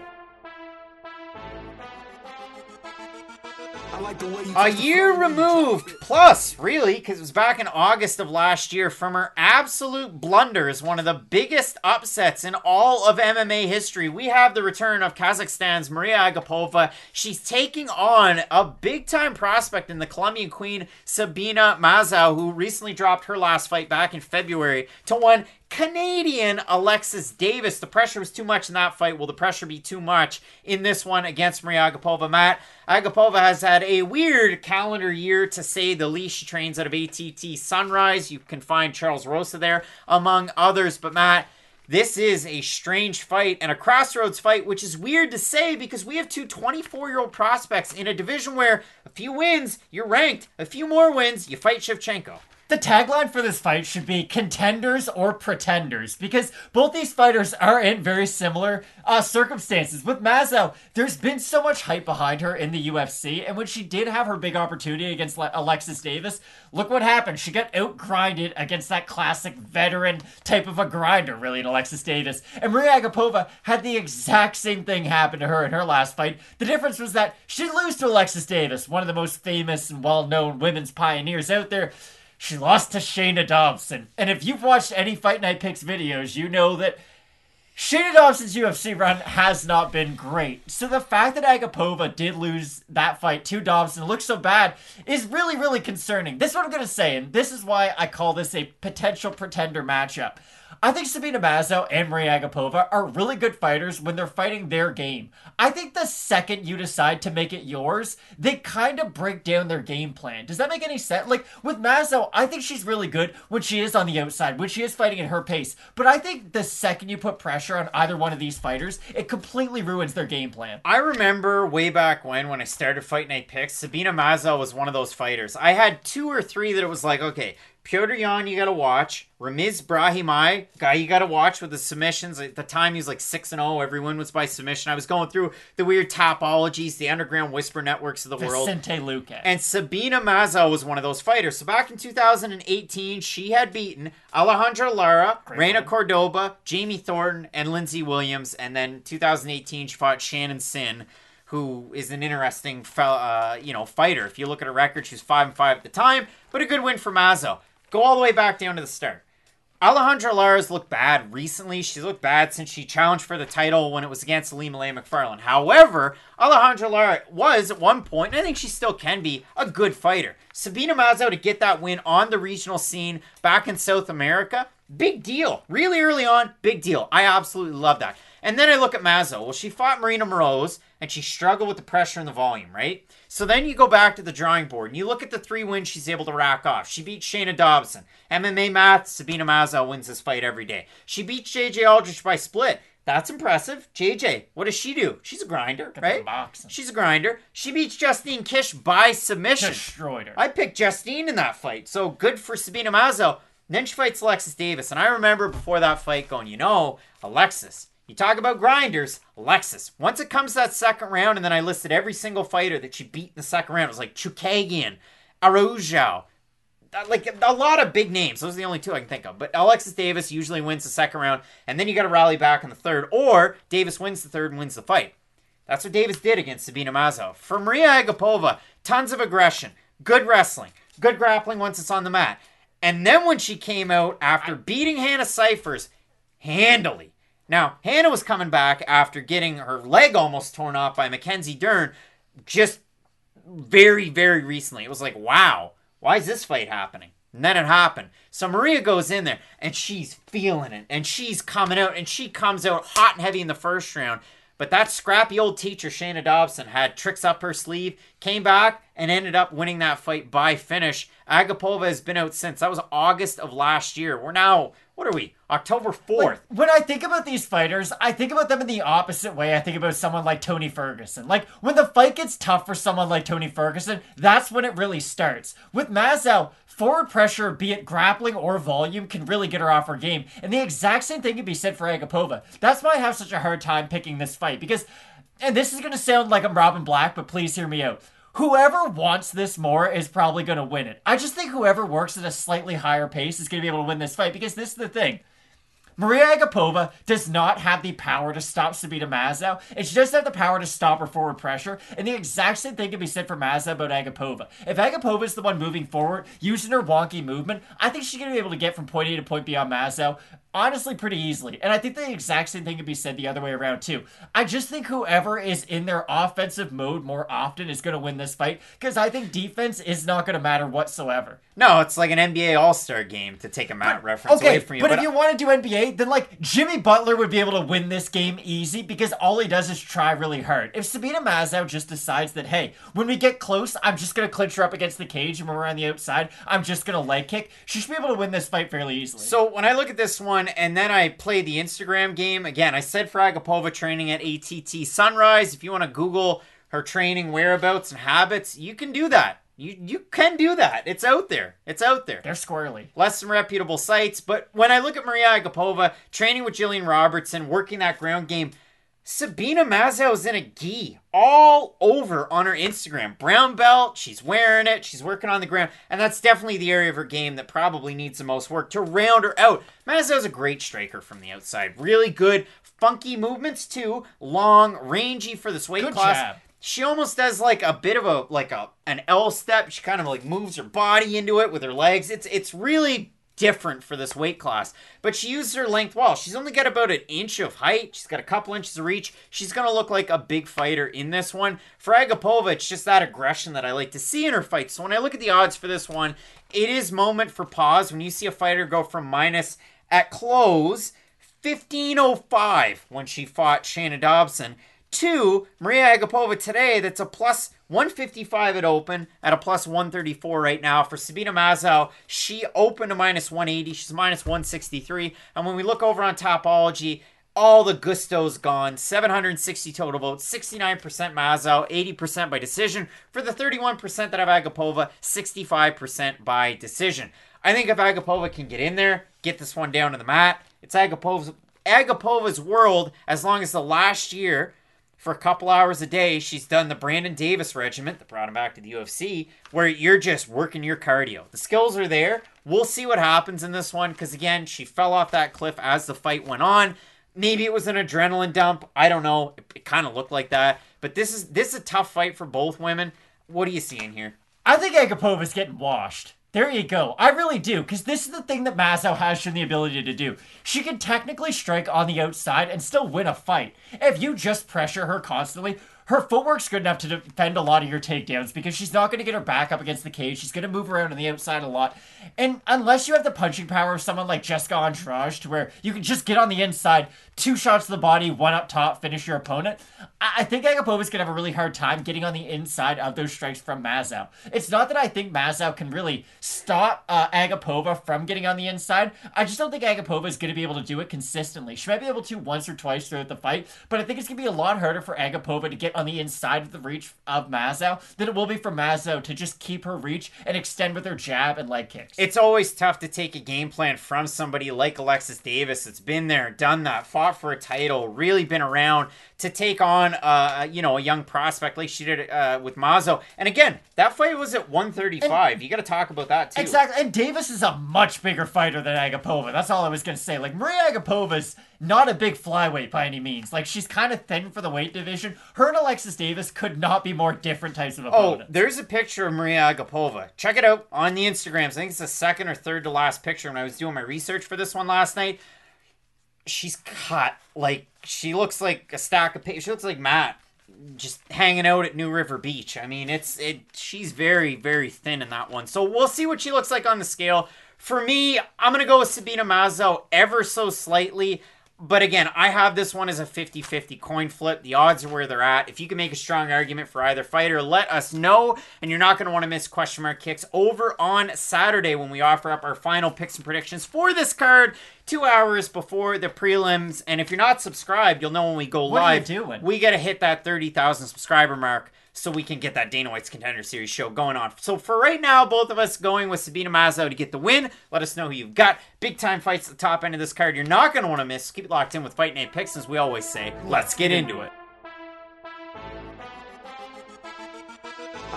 Absolute banger. Coming up this weekend at 125 pounds, we have a couple of guys that like to have some very fun fights. In one wonky guy, Tim Elliott taking on Mateus Nicolau. Matt, I know you're excited for this fight. With Tim Elliott, the guy doesn't give up. And this was the craziest thing, because I've seen Tim Elliott fights. I've seen a lot of Tim Elliott fights when he was in the UFC, when he was out of the UFC.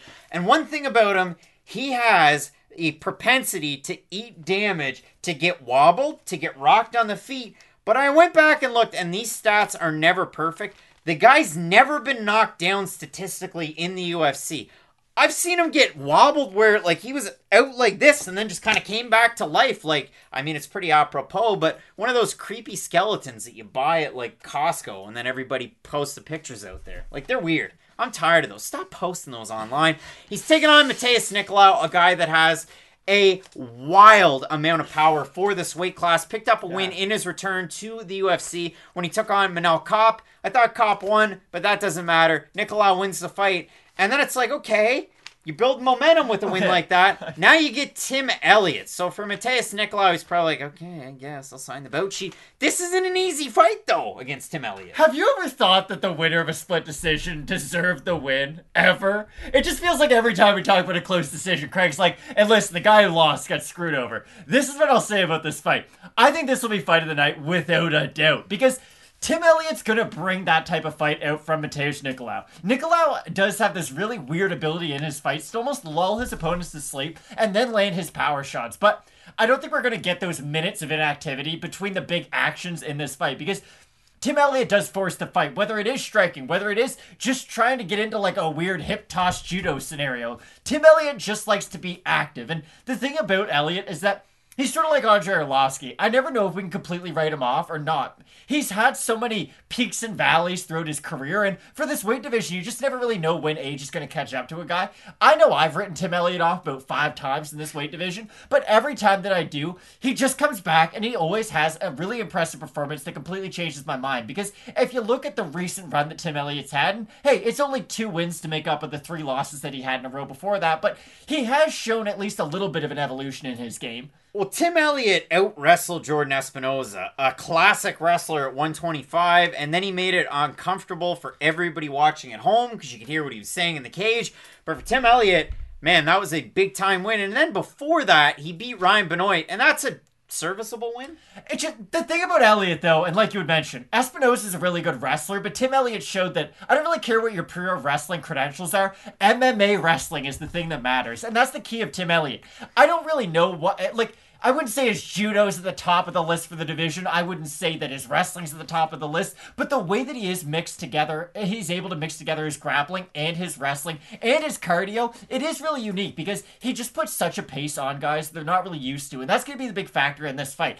Can Tim Elliott put such a pace on Matheus Nicolau that by the 3rd round, you can take him down easier? You are able to land with your volume. Or is Nicolau going to hit him with one of those big bombs on the way in? Because Nicolau is really unique with his punching power at this weight division. Well, Nicolau, if you look at it in his UFC 10 years, because there's been 2 of them, he was able to get 2 knockdowns versus Bruno Correa. That just sounds like a made-up name. He was on the last season of Dana White's Contender Series, actually, this season, that we're not doing shows for because you're not subscribed. Takes 2 seconds, you subscribe, you toss us a like, everybody's happy. We do Dana White's Contender Series previews, and you'd know about Bruno Correa coming back. And Matheus Nicolau knocked down Louis Smolka 3 times in their fight. That's absolutely crazy. Against Manel Kape, very close fight. But Manel Kape, when Kape's on, not his knockout win his last time out against Ode Osborne. When Manel Kape is really having a good time and he's partying in the cage, that guy has pressure, that guy has wrestling, and sometimes wrestling shoes, but he has pressure, a lot of hand speed, and great boxing, something that I'm sure Nicolau trained for getting ready for a fight against Tim Elliott. A little bit of some comparables there. Matt, when we look at the odds for this one, Nicolau opened the favorite at about a -155. He's closing in right now on a -189. For Tim Elliott, open a +135. He's a +155. The total votes over on Topology, 763 of them, 69%. Nicolau, 76% by decision. For the 31% that have Elliott, 82% by decision. Is it going to be Letterkenny? You guys own this, but pitter patter, let's get at her, Tim Elliott? Or is it going to be Matheus Nicolau just waiting, throwing those counter shots, waiting, able to use his defensive hips and his good takedown defense in a fight like this? Or is he going to get finished like he did when he fought Dustin Ortiz? I don't think he's going to get finished, but I could see Tim Elliott getting out to a massive lead in this fight. If Tim Elliott wins, it will be one of those 30-27s, 30-26s, because if he has success early, he's going to have that success late, and that is the key. If Tim Elliott lands his first takedown attempt of the night, then it's over for Nicolau. If he's not able to keep Tim Elliott off of him, then Nicolau cannot keep up with the pace of Elliott, just because most guys at this weight division can't. Aside from like Brandon Moreno, not many guys in those weight divisions and Pantoja have the type of cardio that Tim Elliott's going to be able to bring into the cage. On the flip side, though, if Nicolau wins, it probably will be a highlight reel knockout. It will be one of those massive shots where he catches Elliott midway coming in, and it makes his shot look that much more powerful. Like, I could see Nicolau getting a finish win. I'm going to go with the underdog, though. I do like Tim Elliott and his overall activity in this fight. And like you had mentioned, that Kopp fight was really close. Now, I thought Nicolau did enough to get the win, but still, I thought Kopp laid enough of a game plan out that Tim Elliott can follow. Kopp was able to mix in his wrestling with his striking. What's Tim Elliott really good at doing? Mixing in his striking with his wrestling. So I think if Tim Elliott can keep a good pace, mix in his wrestling early, I think he can get the win as the underdog. To me, I like Nicolau with the power. Again, I think a nice step-in jab, that's going to set it up, and then he tosses that right hand out there. There's a good opportunity for Nicolau. It sounds a lot easier said than done, just like how I thought Johnny Walker might be able to get it done against Santos. This is a really interesting fight for the division, though, because I would say these guys are out of the elite of the division right now, but right now, flyweight is pretty good. There's a lot of really exciting contenders making their way up and down the ranks, sort of out with the old, in with the new, so this is a massive fight for the division. If Nicolau is able to get the win, then he is ready for some of those top flyweight contenders out there. I know I'd love like an Alex Perez versus Nicolau fight. That would be phenomenal. Like, there's a lot of fun fights that can be made in this division moving forward. A lot of fun ones to be made. Matt going with a former UFC flyweight title challenger, Tim Elliott. I have Brazil's Mateus Nicolau in this one. Let us know down below who you have. Rate and review the podcast. Don't say that one often enough. On Spotify, on Apple Podcasts, Google, wherever you get them. You can check them out there. And keep it locked in because we have some big-time fights in the co-main and main event that you're not going to want to miss. Keep it locked in, as we always say. Let's get into it. Ow, oh my god. It's a bloodbath in here. There's got to be a better way to get my dagger clean and shiny safely than this. This is what I used to have to deal with when I cut myself shaving before I knew about Manscaped. Thank you, Manscaped, for keeping my dagger slick and ready for wherever the night takes me, hopefully with my wife. Manscaped is trusted by over 2 million men worldwide. Join the movement by going to manscaped.com for 20% off and free shipping with the code FNP. Now, Matt, we've been there before, and I've talked about it time and again. I bought the discount brand shaver, and I've been out before. You know, you travel, you forget your nice toiletry bag at home, and you gotta go and buy something that's less than. And we've all been there before. And then when you're going to get down in deep and maybe playing around in the groin region, you nick yourself. And listen, I'll be completely 100% honest. I maybe nicked my nuts once, twice in my life. Like, it hasn't happened very often. But I've occasionally slipped, caught myself right in the groin, and that sucker doesn't stop. That sucker don't stop, and it's bad. It really is, and this is the last thing you want, because it is spooky season. Halloween is right around the corner. We've all seen the original Psycho. You're in the shower, like you are when you're hopefully using your Manscaped 4.0. You're having a good time, you're trying to shave below the belt, and then next thing you know, you look down.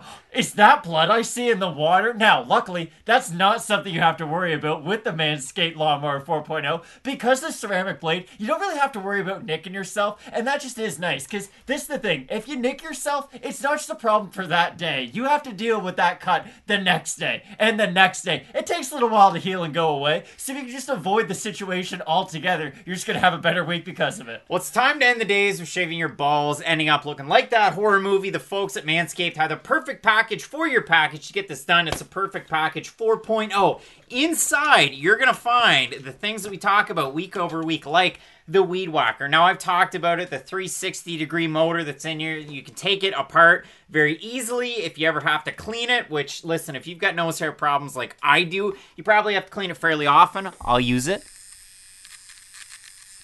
You can really hear that working there this week because, yeah, it's been a little bit since I have used it, but all sorts of great stuff. If you do pick up that performance package, they're also going to throw in 2 free gifts with it. The Manscaped Boxers, the Shed Travel Bag, and if you're heading on over to their website, maybe you want to pick up a shirt too to go along with it. I like the shirt, but included in the performance package, we've talked about it time and again, but the Lawnmower 4.0, same idea. Really easy to clean out and grease that little motor that's in there. You know you got to do that if you want to keep your stuff high and tight, but also keep your stuff working. If you got the travel lock on like I do right now, as you're moving around, it won't turn on, but 1, 2, 3, triple tap, that light's going to go all the way down, and then we're good to go. Rock and roll. 4000K LED light on there. You talked about the ceramic edge as well in terms of what we have for that blade. And if you want to check them out, you can get 20% off and free shipping.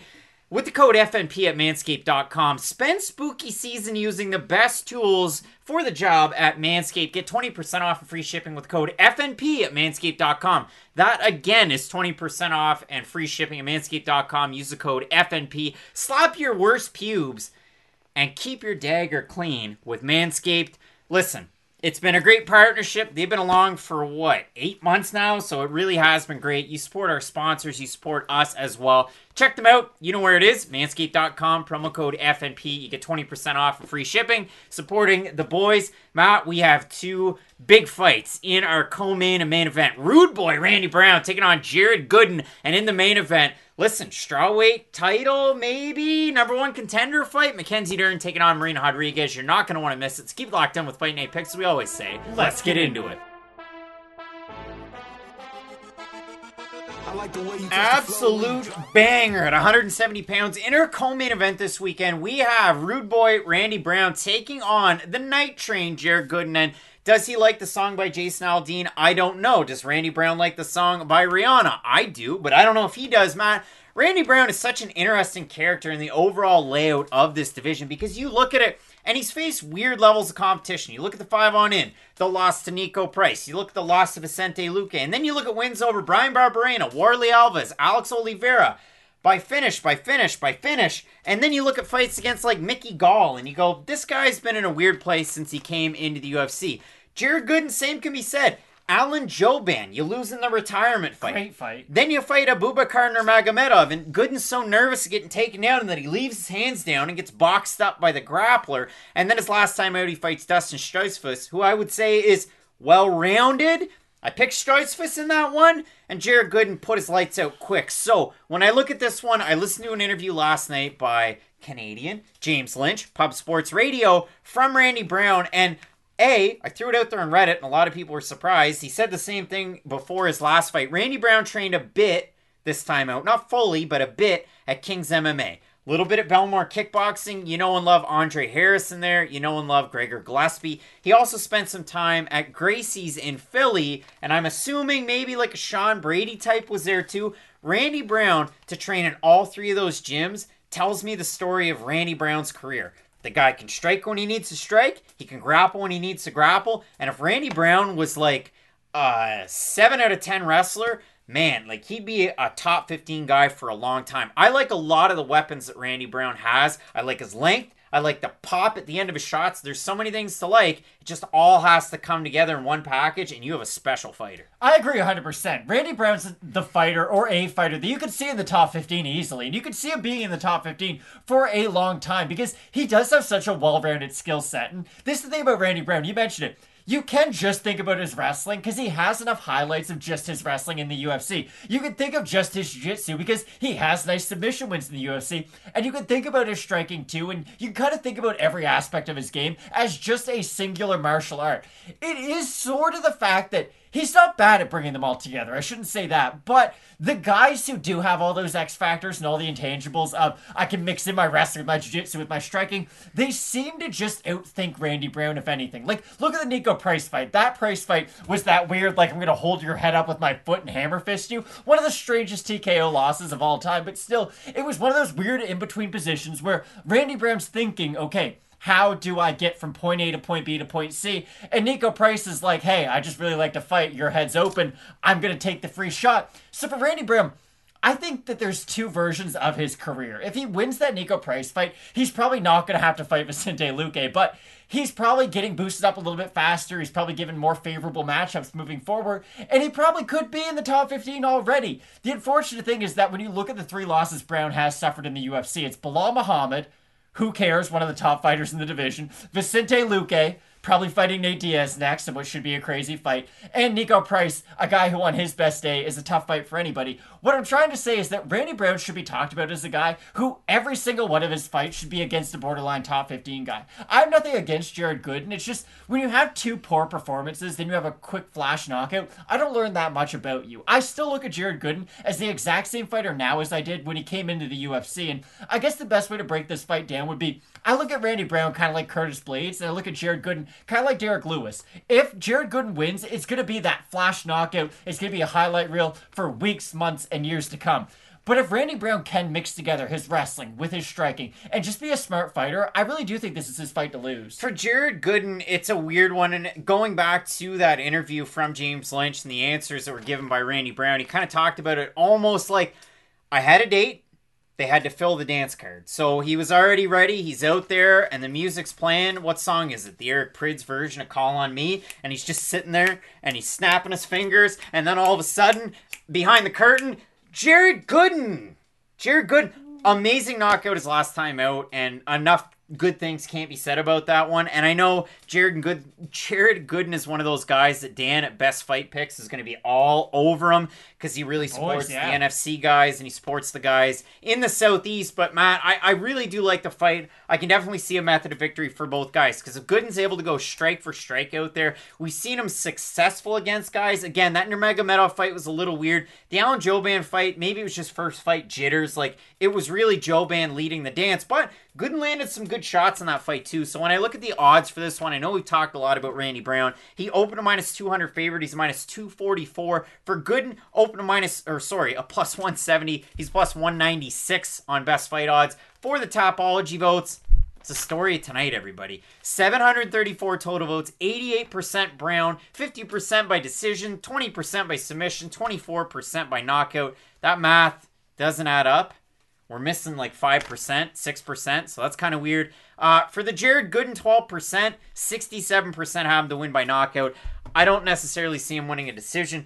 I like Randy Brown in this fight. I think I made that known. I think Gooden has the opportunity to put his lights out, so if you like him by knockout, like 67% of the 12%, I mean, that's cool. That's what? 8% of people out there have Jared Gooden to win by knockout of all the votes, but 8%, the other 92, like, I like Randy Brown here. If Jared Gooden does the classic, hey, I'm probably getting taken down anyways, let's just go scorched earth, I think he could win this fight, and I think he could land that big shot. But this is the big thing about this fight. Jared Gooden has to go after Randy Brown quick. It's kind of like Garrett Cole, for instance, throwing like 10 fastballs right away. Like, establish yourself early and then let that be the rhythm for the rest of the fight. If you meet Randy Brown's takedown attempts with power initially, it's going to make him be a little bit more hesitant each and every one of those takedown attempts. And every single question mark you can put in Randy Brown's head is going to leave a slightly bigger window open to land that big power shot. So I think if Gooden can land early, he can have success, but I still like Randy Brown in his overall game. I mean, if sunscreen and rosin doesn't work for you, you can take a white bar of soap if you're wearing white pants and rub it on the side, lick your fingers, there you go, great grip. My catcher put pine tar in his hair once. There's a real fact. I used to take dollar store hair gel when I had hair Matt's length and I put it in my hair and then I grab it when I was playing in the infield. You ain't cheating, you ain't trying, guys. We can play these games all day, Matt. I have Randy Brown in this one, as you do as well, representing Queens and Jamaica to get the win in this fight. I can't wait for it though, because listen, this is one of the best fights on this card, and I get amped up for stuff like this. Let us know down below in the comments section who you have. Make sure you're subscribed already, you toss the like already, and you're ready for question mark kicks on Saturday. Keep it locked in with Fight Night Picks, as we always say. Let's get into it. Big time fight coming up this weekend in the main event. We have Brazil's Marina Rodriguez taking on the super grappler Mackenzie Dern, who shot out like a phoenix after her loss to one Amanda Hebos. And if we're playing MMA math, one woman lost to Hebos, one woman beat Hebos. And I think ultimately the winner of this fight, either one gets a rematch with Carla Esparza, one gets a new matchup with Carla Esparza. But we'll see what happens. I can't wait for the fight. And I want to know what the people are thinking out there. Did you like the full card previews and predictions thumbnail for this one? I thought it was pretty cool. Liked it. I'll pat myself on the back. But I want to hear from you guys nonetheless. Guys, gals, everybody out there, let me know. Matt, when it comes to this fight, it's such an interesting one because for Dern, she had that loss to Amanda Hebos. Reset, refocus. She fought a level of competition, and I'll leave it there, but she submits Hannah Cifers and takes her leg away. She submits Randa Marcos. She beats Vina Janjidoba by decision. It was unanimous. I have arguments. And then she beat Nina Nunes in Nunes' comeback fight by armbar. Now, Matt, I will be totally honest because I was going to put some clips of me going, nope, I don't have Dern. Nope, I don't have Dern. I took Dern from Hebos to Cifers to Marcos. I took Dern. Janjidoba, I did because of the striking. I thought Janjidoba would have successes and maybe be able to negate some of the grappling on the ground. And then I took Nunes to get the win because I thought, oh, okay, Nunes is a much better pitter-patter striker on the feet. I've seen the marked improvements of Mackenzie Dern, and the other thing that I want to point out, I've seen that she's one of those fighters. Damian Maia is actually a bad example because he has 61% takedown defense or thereabouts in the UFC. Mackenzie Dern has less than 15% takedown defense in the UFC because if you take her down, you're doing her a favor. You're an idiot if you take Mackenzie Dern down. Anybody who's done it, just...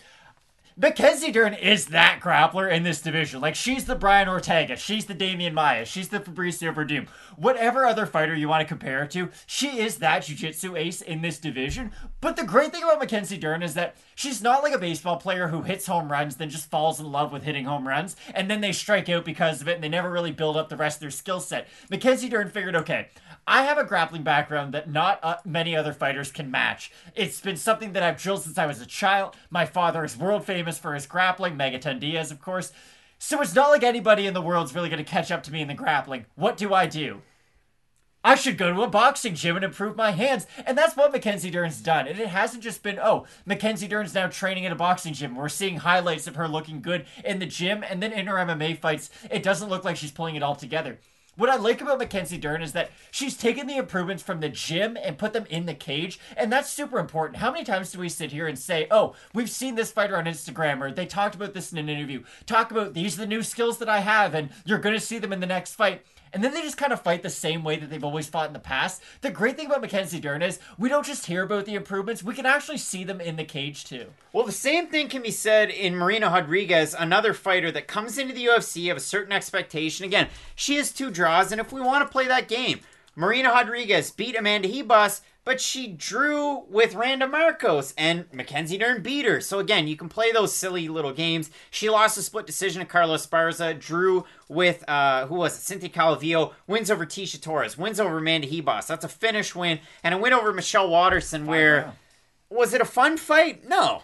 But she was able to outstrike Michelle Waterson, who kind of rallied late. But for Marina Rodriguez, deadly when she's on the outside. And this is a position that if she gets in it, it's bad against Mackenzie Dern, but against a lot of fighters, when she's on her back, really, really deadly elbows when she's on her back, like Bisping when he fought GSP. But for Rodriguez, the trouble that a lot of people have is that she finds herself on her back too often. Her takedown defense in the UFC is nothing to shake a stick at, and it's different than Mackenzie Dern, who, again, you're doing her a favor if you take her down. For Marina Rodriguez, 54% takedown defense, 62% takedown defense, 0% takedown defense for Dern, 10% takedown accuracy, but submission wins nonetheless. And if you look at it in terms of the striking, not that close. Definitely favors Marina Rodriguez in this fight, who again, coming off wins over Ribas, over Waterson, where Mackenzie Dern, Janjidoba, Nunes, you can say what you want. A lot of people in the comments section haven't really been loving the level of competition that Dern's fought. Let's go through some of those comments, because we threw the thumbnail out there, or we threw the picture out there in the YouTube community tab.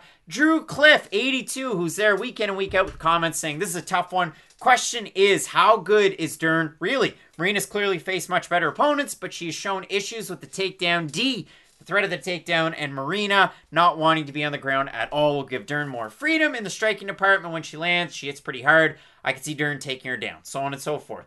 T. Holmes saying, I like this fight a lot. So do I, T. Holmes. You have the Isaiah-nator saying, Marina can't stop a takedown to save her life. Mackenzie by submission. Just my 2 cents. Dern's by sub. Clearly Dern wins this. Marina by TKO, easy money. Marina by decision. And then Daryl, who says, worst card ever. And there's a lot of comments trying to pick Daryl up. You got to pick each other up in the comments section. When one goes down, we pick them up. We have a good time.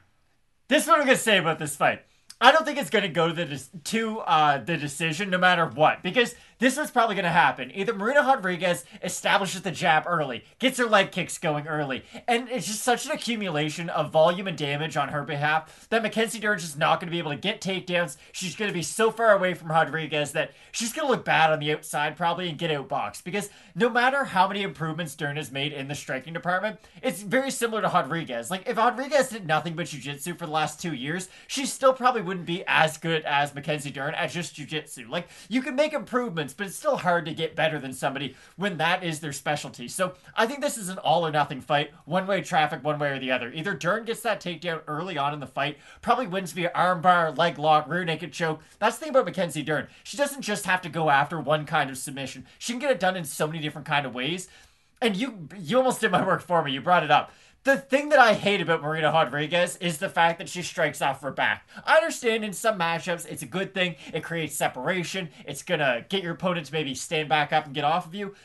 But against Mackenzie Dern, you do not want to be a fighter who's known for getting held down. If Mackenzie Dern is in your full guard, even if you lock up your guard and you're trying to land elbows and you're doing everything you can to just stall the position, Mackenzie Dern will find a way to get out of it. She will pass your guard, get into half guard, get into full mount, and probably submit you. I can't believe I'm saying this, Craig.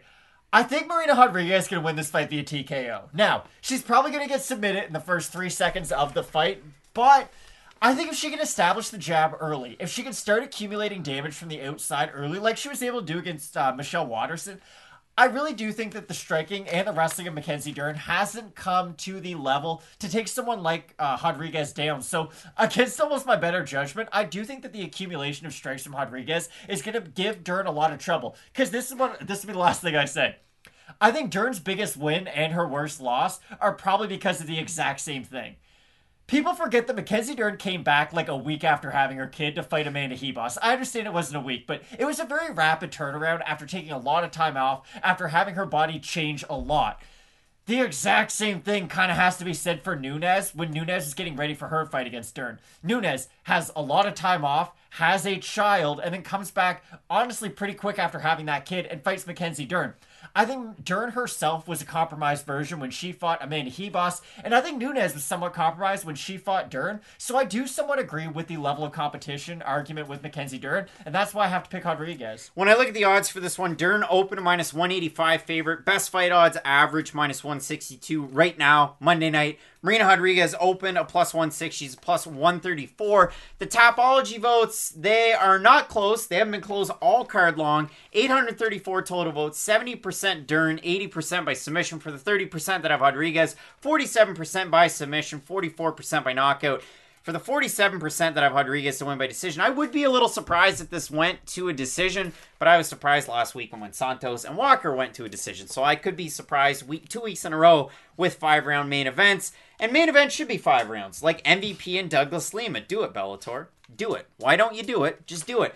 But when I look at this one, Mackenzie Dern, I've had this wrong sense about her. You know, I look at the Janjidoba fight and I went, well, Janjidoba, she can strike a little bit. She's a really good grappler in her own right. She's long, she's rangy, she's wonky. Kind of like Rodriguez, but not like Rodriguez. Because Janjidoba's way better on the ground and has better takedown defense. And I still thought that she won the fight against Dern, but I'll stop making that argument. And then when Dern fought Nunes, I went, well, that's a good striker. Nunes is going to win. Marina Rodriguez is a much better striker. She's long, she's rangy. And she didn't just have a kid. She's got pop at the end of her shots. Look at the Hebos win. But Mackenzie Dern, this is where I was wrong, but then I changed my mind. Just like Casey O'Neill last weekend. Just like Casey O'Neill where I went, she's good on the ground. She's not that good. I know how good Dern is on the ground, but I was so wrong about Casey O'Neill that I went back, I racked my brain, and went back and watched the fights. Same thing with Dern. I think if this touches the mat for 2 seconds, it's over. You're probably right. And I like Mackenzie Dern for that fact. I think she now has those, abilities where they're going to market it. Do I think Marina Rodriguez goes out there, watches our video, watches MMA Lock of the Night, watches Dan at Best Fight Picks, watches Cody Safdie, watches Paul Shaughnessy on the same show, Probably not. watches what Ian Parker says, watches what Clint, Diehard MMA Pod, watches everybody and goes, man, I don't like what they say about this fight. No! Do I think she watches any of the UFC promo? No! I don't. None of it matters to Marina Rodriguez except for what happens in the octagon. I think Dern goes out there and plays the striking game just quick, goes overhand, and then we're going down and we're playing with the legs and we're going for a takedown. I like Dern in this fight for that reason. She can play those games, and I think that trickiness is going to get her the win.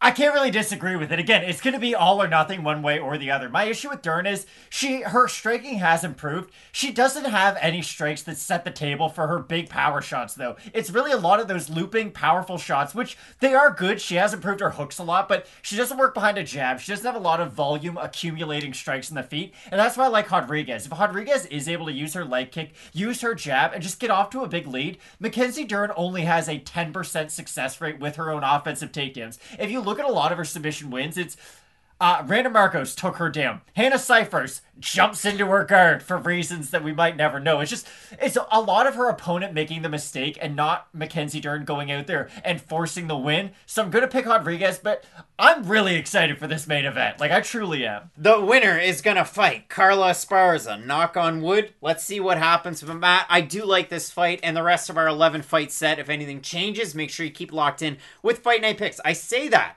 all the time. I end the videos. Keep it locked in. Let's get into it. So on and so forth. Subscribe. Because we're going to add a show. Tell a friend. We continue saying it, but it's got to happen. So if you subscribe, if you tell a friend to subscribe, if you toss us a like, it helps out the channel, but it brings more people on. And we want to bring that Dana White's Contender Series content your way. And the time is dwindling down. Mike Malot's got a fight coming up. He's Canadian. He trains with some of the best in the world at, what is it, Team Alpha Male? We missed Aaron Jeffrey's fight. Aaron Jeffrey, Canadian. Anthony Romero, Canadian. A lot of Canadians out there. But I know a lot of people want to see this content, and it means a lot to them. It means a lot to me, but we got to reach that 30,000 threshold. Let's make it happen this week. Tune in to Question Mark Kicks 2 hours before the prelims. A final look at the weigh-ins, final picks and predictions that actually go out there in the community tab and on the socials. So it's like an R.L. Stein, create your own destiny type of book. And I want that show to happen, and I know you do too. Yeah, no, I'm really excited. Maybe if we hit 30,000 afterwards, we'll figure out something else to add to the rotation. But hey, the more of you That's guys... not going to happen. It's going to happen. The more you guys that support us, the more content we can make for you guys. And really, at the end of the day, we just like hanging out with other MMA fighters. So the more... Or with other MMA fans, goodness. So the more MMA fans we can get together in one spot, just the more fun it makes this whole community. New office coming in the next couple of weeks. I know people are excited about that too. You can find us, as always, at Craig Allen FNP, at Matt Allen FNP, and at Fight Night Picks. Keep it locked in with Fight Night Picks, as we always say. Let's get into it.